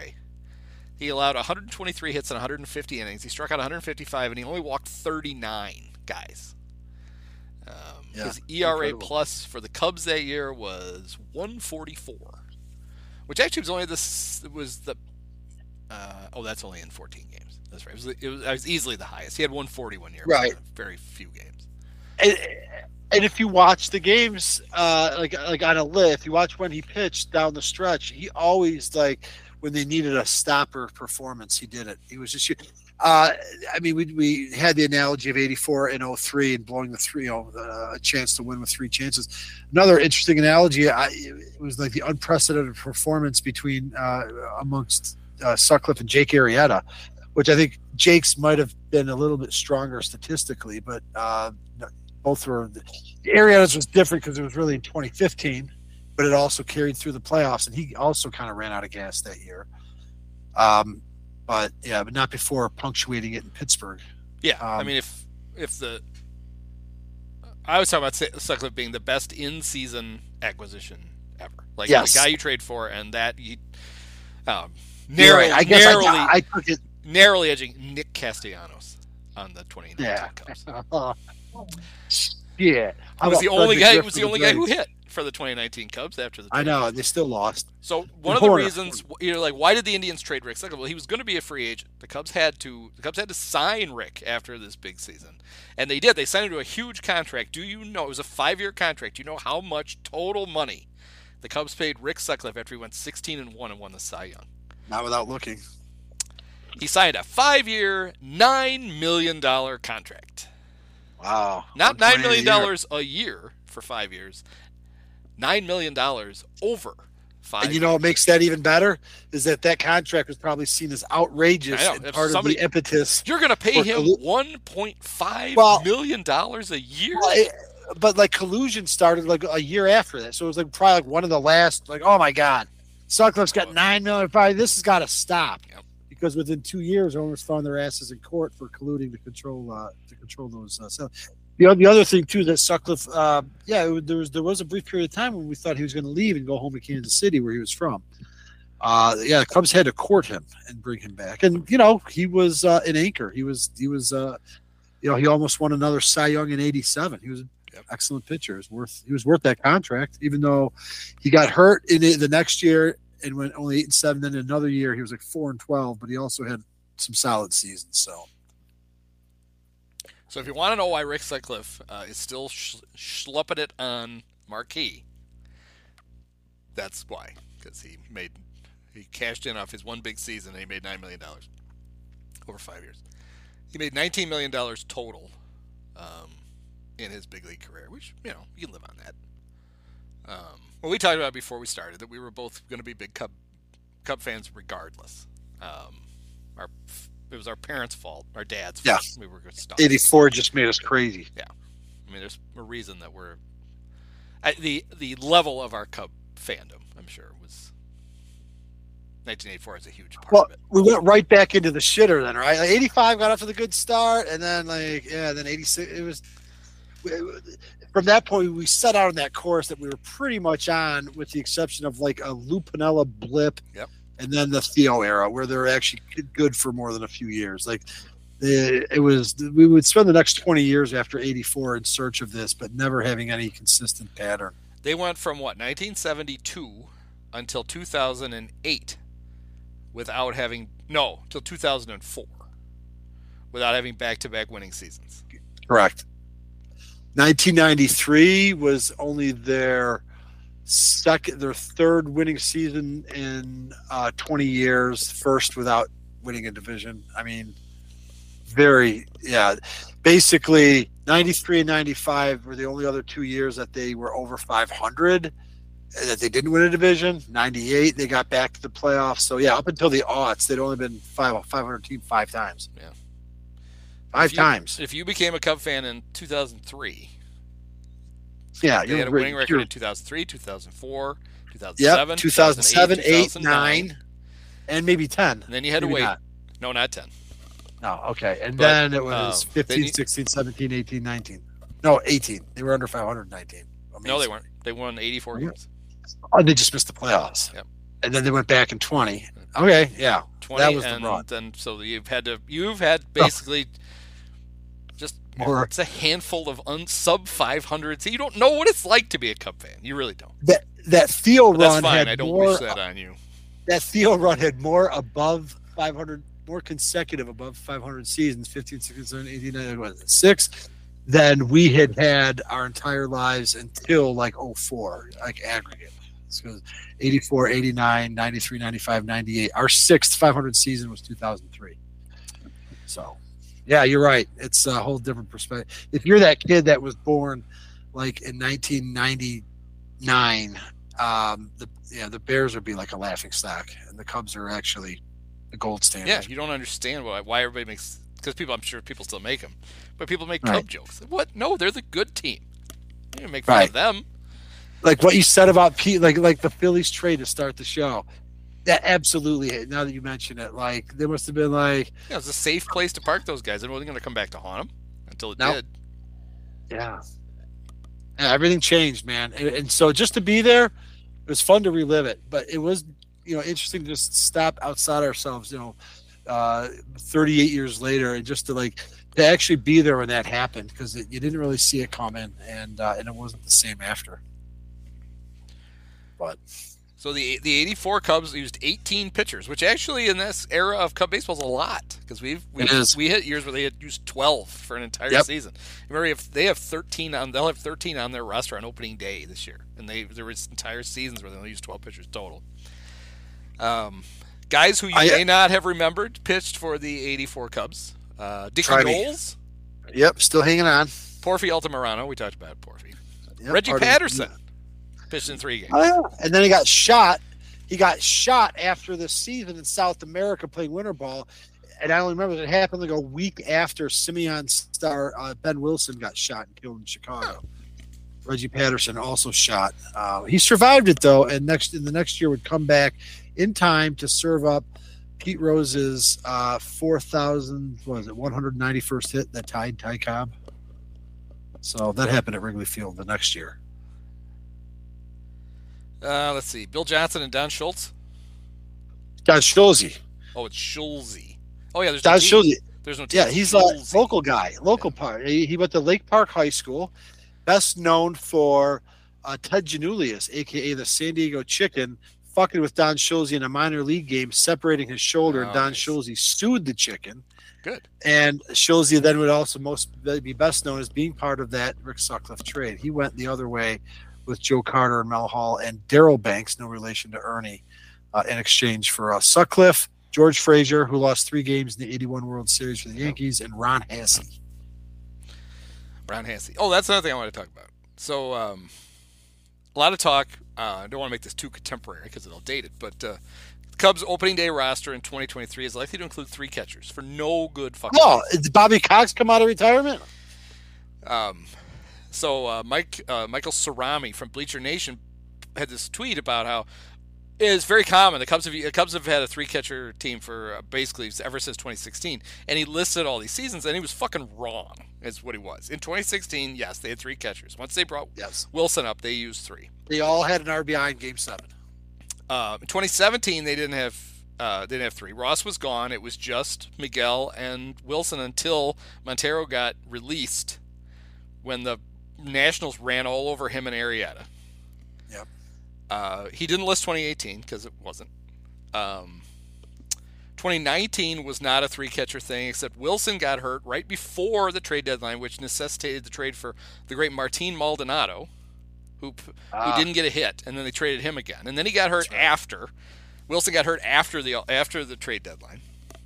2020, the rosters were all weird because of COVID. And they did actually use 3 catchers because Ross, for some reason, felt the need to DH Victor Caratini. Oh, that's right. 2021, they didn't have 3 catchers. They barely had 2 because, remember, they used all those backups. They had like 8 backup catchers. I remember that, yep. But anyway, so it made me wonder, because I knew we were doing this, the 1984 Cubs, they got Ron Hassey in the trade for Rick Sutcliffe, and they already had Steve Lake and Jody Davis. So did that make them a 3-catcher team? And you think, I can't remember. It probably did, except for the fact that they never let Ron Hassey catch. I mean, not never, but he caught. He pulled a hamstring playing first base. I remember. For the 84 Cubs, Ron Hassey caught 6 games. Yeah. So no, he got it for his bat, I guess. And I remember it now. He pulled his hamstring while playing first base. He hardly ever played. I kind of think maybe they got him with the idea that he would replace Lake. Yes. And then he couldn't. He got hurt. He only played in 19 games. Yeah, Ron Hassey, another one of those guys that he only existed in baseball cards if you were a National League fan, because we didn't have interleague play. How many positions did Keith Moreland start at for the 84 Cubs? Did he start a catcher in 84? He did. He caught 2 games. He started. I can't believe he started a catcher. Yes. I'm going to say. I assume these were both before Mel Hall. before he became the right fielder. Well, so I'm going to say right, left, first, third, and catcher. He did play left, but he didn't start. He played first, third. He started 5 games at third, 24 games at first, and 88 games in right field. Yeah. So the guy we think of as the right fielder for the entire season barely started half the games in right field. Wow. He did make a diving catch in game 1 of the playoff series. Yeah, the ball was hit 3 feet away from him. Wow. And he did legitimately have to dive, but it's only because he couldn't. He did kick Ed Lynch's ass. Let us not forget. No, Zonk was a Zonk. I refer to him with that terrible nickname. Yeah. That was his nickname. He was a cool guy to have on your team. Like he was a hard ass. Although he was like this versatile player who wasn't as versatile as the Cubs tried to make him. Like, hey, we could play him at third. Like, he wasn't really good at any of them. You shouldn't, but you can. Yes. Like, he has a glove and he can stand there, but he shouldn't play there.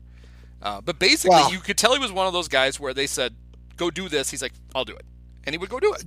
Dallas Green loved him, first of all, and even in '87 when they signed Dawson, that was Moreland's last year, and he gamely did his best to play third base. He was our regular third baseman in '87. It was not that. It was good. It wasn't that good. Is that what 88? No, there was a little gap there before the great Vance Law, right? No, Vance Law probably came in '88 because he was an All-Star in '89. That's right, 2 years for Vance Law. Yeah, that was Luis Salazar. Yes, and then we go into it. Gary Scott, Steve Buechele. My Leo Gomez. Steve Buechele. Yeah. We should just do an episode. Leo Gomez and Willie Green. I mean, those. I don't know how both of those guys. And the Cubs. How dare you forget Shane Andrews? If you're going to mention Willie Green, you got to bring some Shane Andrews. Cole Liniak, remember him when the Cubs got him for Rod Beck? Hendrick Wisdom and Edwin Rios. Oh wait, no, sorry, that's correct. Tiny little Nick Madrigal. Yeah, we do remember this crap 2023, and we have to talk about Nick Madrigal for 10 minutes. It's really. It'll just be an hour of naming third baseman. Tom Verizor was another two-dimensional tops player. It existed only in my imagination as an American leaguer till he came over because he had those sunglasses that had those obnoxious the sunglasses over the hat. We had a kid on our little league team who had to wear glasses, and we called him Tom Verizor. Yeah, exactly. Because of that car. He did not like it. That's a 78 Tom Verizor tops, and like boom, he's on our team. Now, Tom Verizor also, I believe, one of the deceased members of the '84 Cubs, the first of whom I want to say was the aforementioned Gary Woods, who dined out on Steve Carlton as a player. Poor Gary passed about 7 or 8 years ago. Tom Verizor died a little more recently.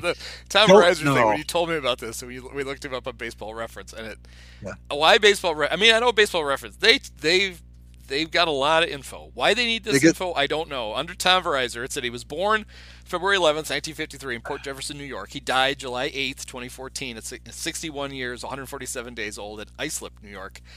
And buried, he was cremated. Yes. But why is buried a thing? They're literally, this is where people go to look up. I'd like to go see the grave of somebody. Right. Baseball Reference has that. Like, why?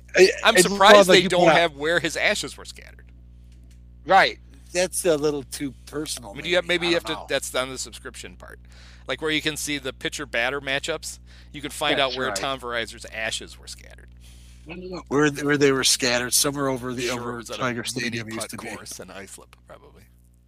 Yeah, but yeah, I believe. And then Jay Johnstone, moment of silence, recently passed. Right, unfortunately, and Bill Buckner is technically a member of the '84. So that's the Bring Out Your Dead segment of Remember This Crap. The four, I believe that's it. The four '84 Cubs who are no longer with us. There could be more. I don't know, but I got my antenna to. I have a feeling like if Porfy Altamirano shuffles off this mortal coil, I'll catch wind of it and I'll note it.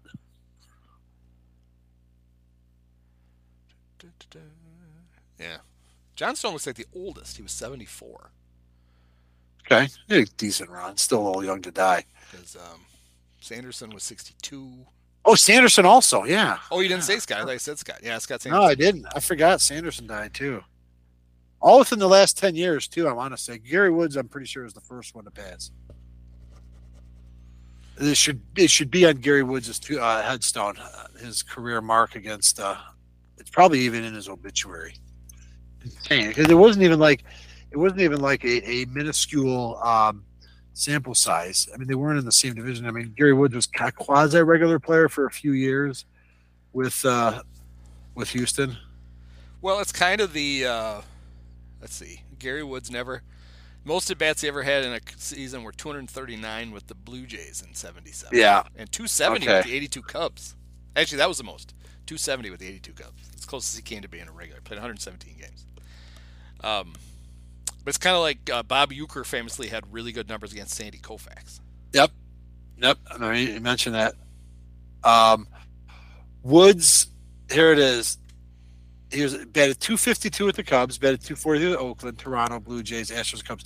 Woods batted 348, 16 for 46 lifetime against Hall of Fame left-handed. If you look up Steve Carlton's per, Woods, you sort it by like that, like Woods will be towards the top. So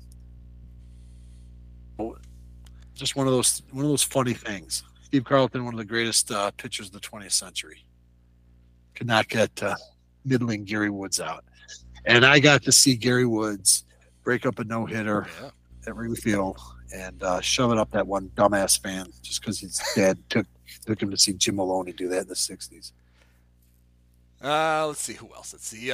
Billy Hatcher made his big league debut in 1984 in September. No Darren Jackson, though. No. Billy Hatcher, we brought up Billy Hatcher. He had a unique career. Yeah, he had a big postseason series for Houston against the Mets, and then the World Series.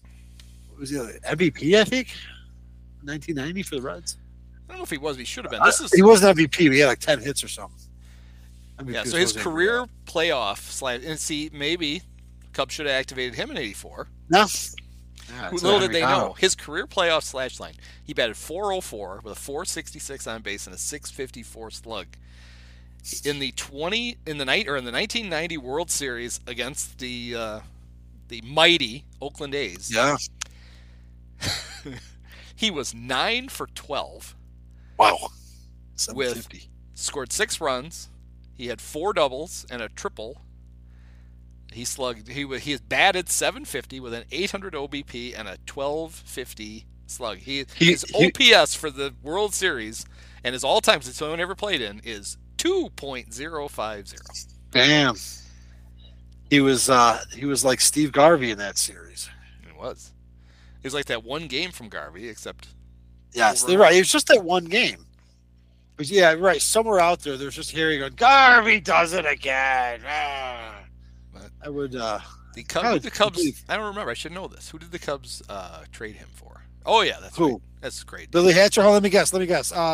Billy Hatcher would have been traded for. Was it Jerry Mumphrey? It was Jerry Mumphrey. Yeah, we discovered that. Billy Hatcher and Steve Engel. I remember Steve Engel was one of the many bad arms that came up in '85 when the pitchers all went on the DL, along with Jay Baller, Derek Botello. Good bit of self-scouting by the Cubs to know what they had in their system because, let's see, Billy in 1987, so the first full year after the trade, hit .296 with a .352 on base and a .415 slug for the Astros. Well, sure the Cubs, 87 Cubs had all kinds of talent. So it was like an old Dernier and Mumphrey, I guess. That's how that's another thing to mark if we ever break down the long, sad, woeful history of center field for the Cubs. Billy Hatcher's another one. We have to put the what ifs on there too, not just the right. Well, if there's something we forgot to mention about '84, then I'm sure tough shit. I'm sure the people will tell us. Maybe. But yeah, so there's the great Cub team of our youth, and it was probably the perfect experience for a Cubs fan, in that we saw the highest of highs, and then and then get reminded of how life is. Like, this can't happen to us. This year's been too good. Nobody loses 3 in a row, right? So, yeah, nice life lesson, but still a privilege to have gone through it because it was just not anything we expect. We were going to be fans come hell or high water. So we were going to be there regardless, but to see it unfold is just kind of an incredible thing. So I believe it was, if I do this right, from 1980, the Cubs made the playoffs in 84, 89, 98, 03, 07, 08. 07, and 08. And then, so that's 1, 2, 3, 4, 5. So six times in a row that they made the playoffs. They lost 3 games in a row in every single appearance. Holy shit, you are right. They got swept in 98. They lost 3 in a row in San Fran. They lost 3 in a row in 03. In every single season, because they did not get swept 3 by the Braves in 03. And then right, it's up to 07. That's right. In 03. No, they lost 3 games in a row. They finished that season by losing 3 in a row to the Marlins. Basically, their playoff. That's how their season ended. Their playoff season ended with a 3-game losing streak every single time. Every single 6 time. times in a row. And then even the first Theo team it did also. There was 4 in a row there, and that was it. Yeah, that's right. Right? It went until because even in 2017, they lost the first 3. Yeah, they didn't. Then won. They salvaged one. That broke their streak. It was Arrieta's list. Yeah, and then 18 was a 1 and done, and then 20 they lost 2. Okay, interesting. Never considered it that. They are on I guess they're on a 4-game playoff losing streak, right? Well, that's not as bad as the one that they were on, beginning with Game 4 in Florida, where was that 9? They lost the last 3 in 03, and then they got swept in 07, 08. Yeah, 9 in a row. And then actually, so they lost 10 in a row. Because they lost Game 1 of the Cardinal series, and they broke it with the wild card. The wild card win. That's right. That counts. That's a playoff game, not a regular season game. It's a playoff game. The glorious postseason history of the Cubs. Yeah. Well, yeah. It's funny how one World Series win washes away a lot of that, and it's probably then poetic that they won that World Series by having to win 3 in a row to win it because they were their backs against the wall. This was a team that whenever they had faced an elimination game, I think that was the stat, right? Yes. How many elimination games in a row they lost. Elimination where if they won, they move on? Where they had to win or go home, they just lost. Oh, right. So, but no, it would be elimination game for for either. I guess if you call it, they could have eliminated the Padres in 2 of those, in all 3 of those games, they lost them all. Yep. They were not in that position against the Giants. No, they were not in that position again until the Braves, and they failed to do it the first time against the Braves. That's what it was. I remember I tallied the whole thing up, and so it would have been 1 and 7 with a chance to close out the other team. They were 1 and 7, one game. Yeah, through the Marlins, and then it didn't, and then until the Pittsburgh series. But then the other one is when they are, if they face elimination, they pretty much go home.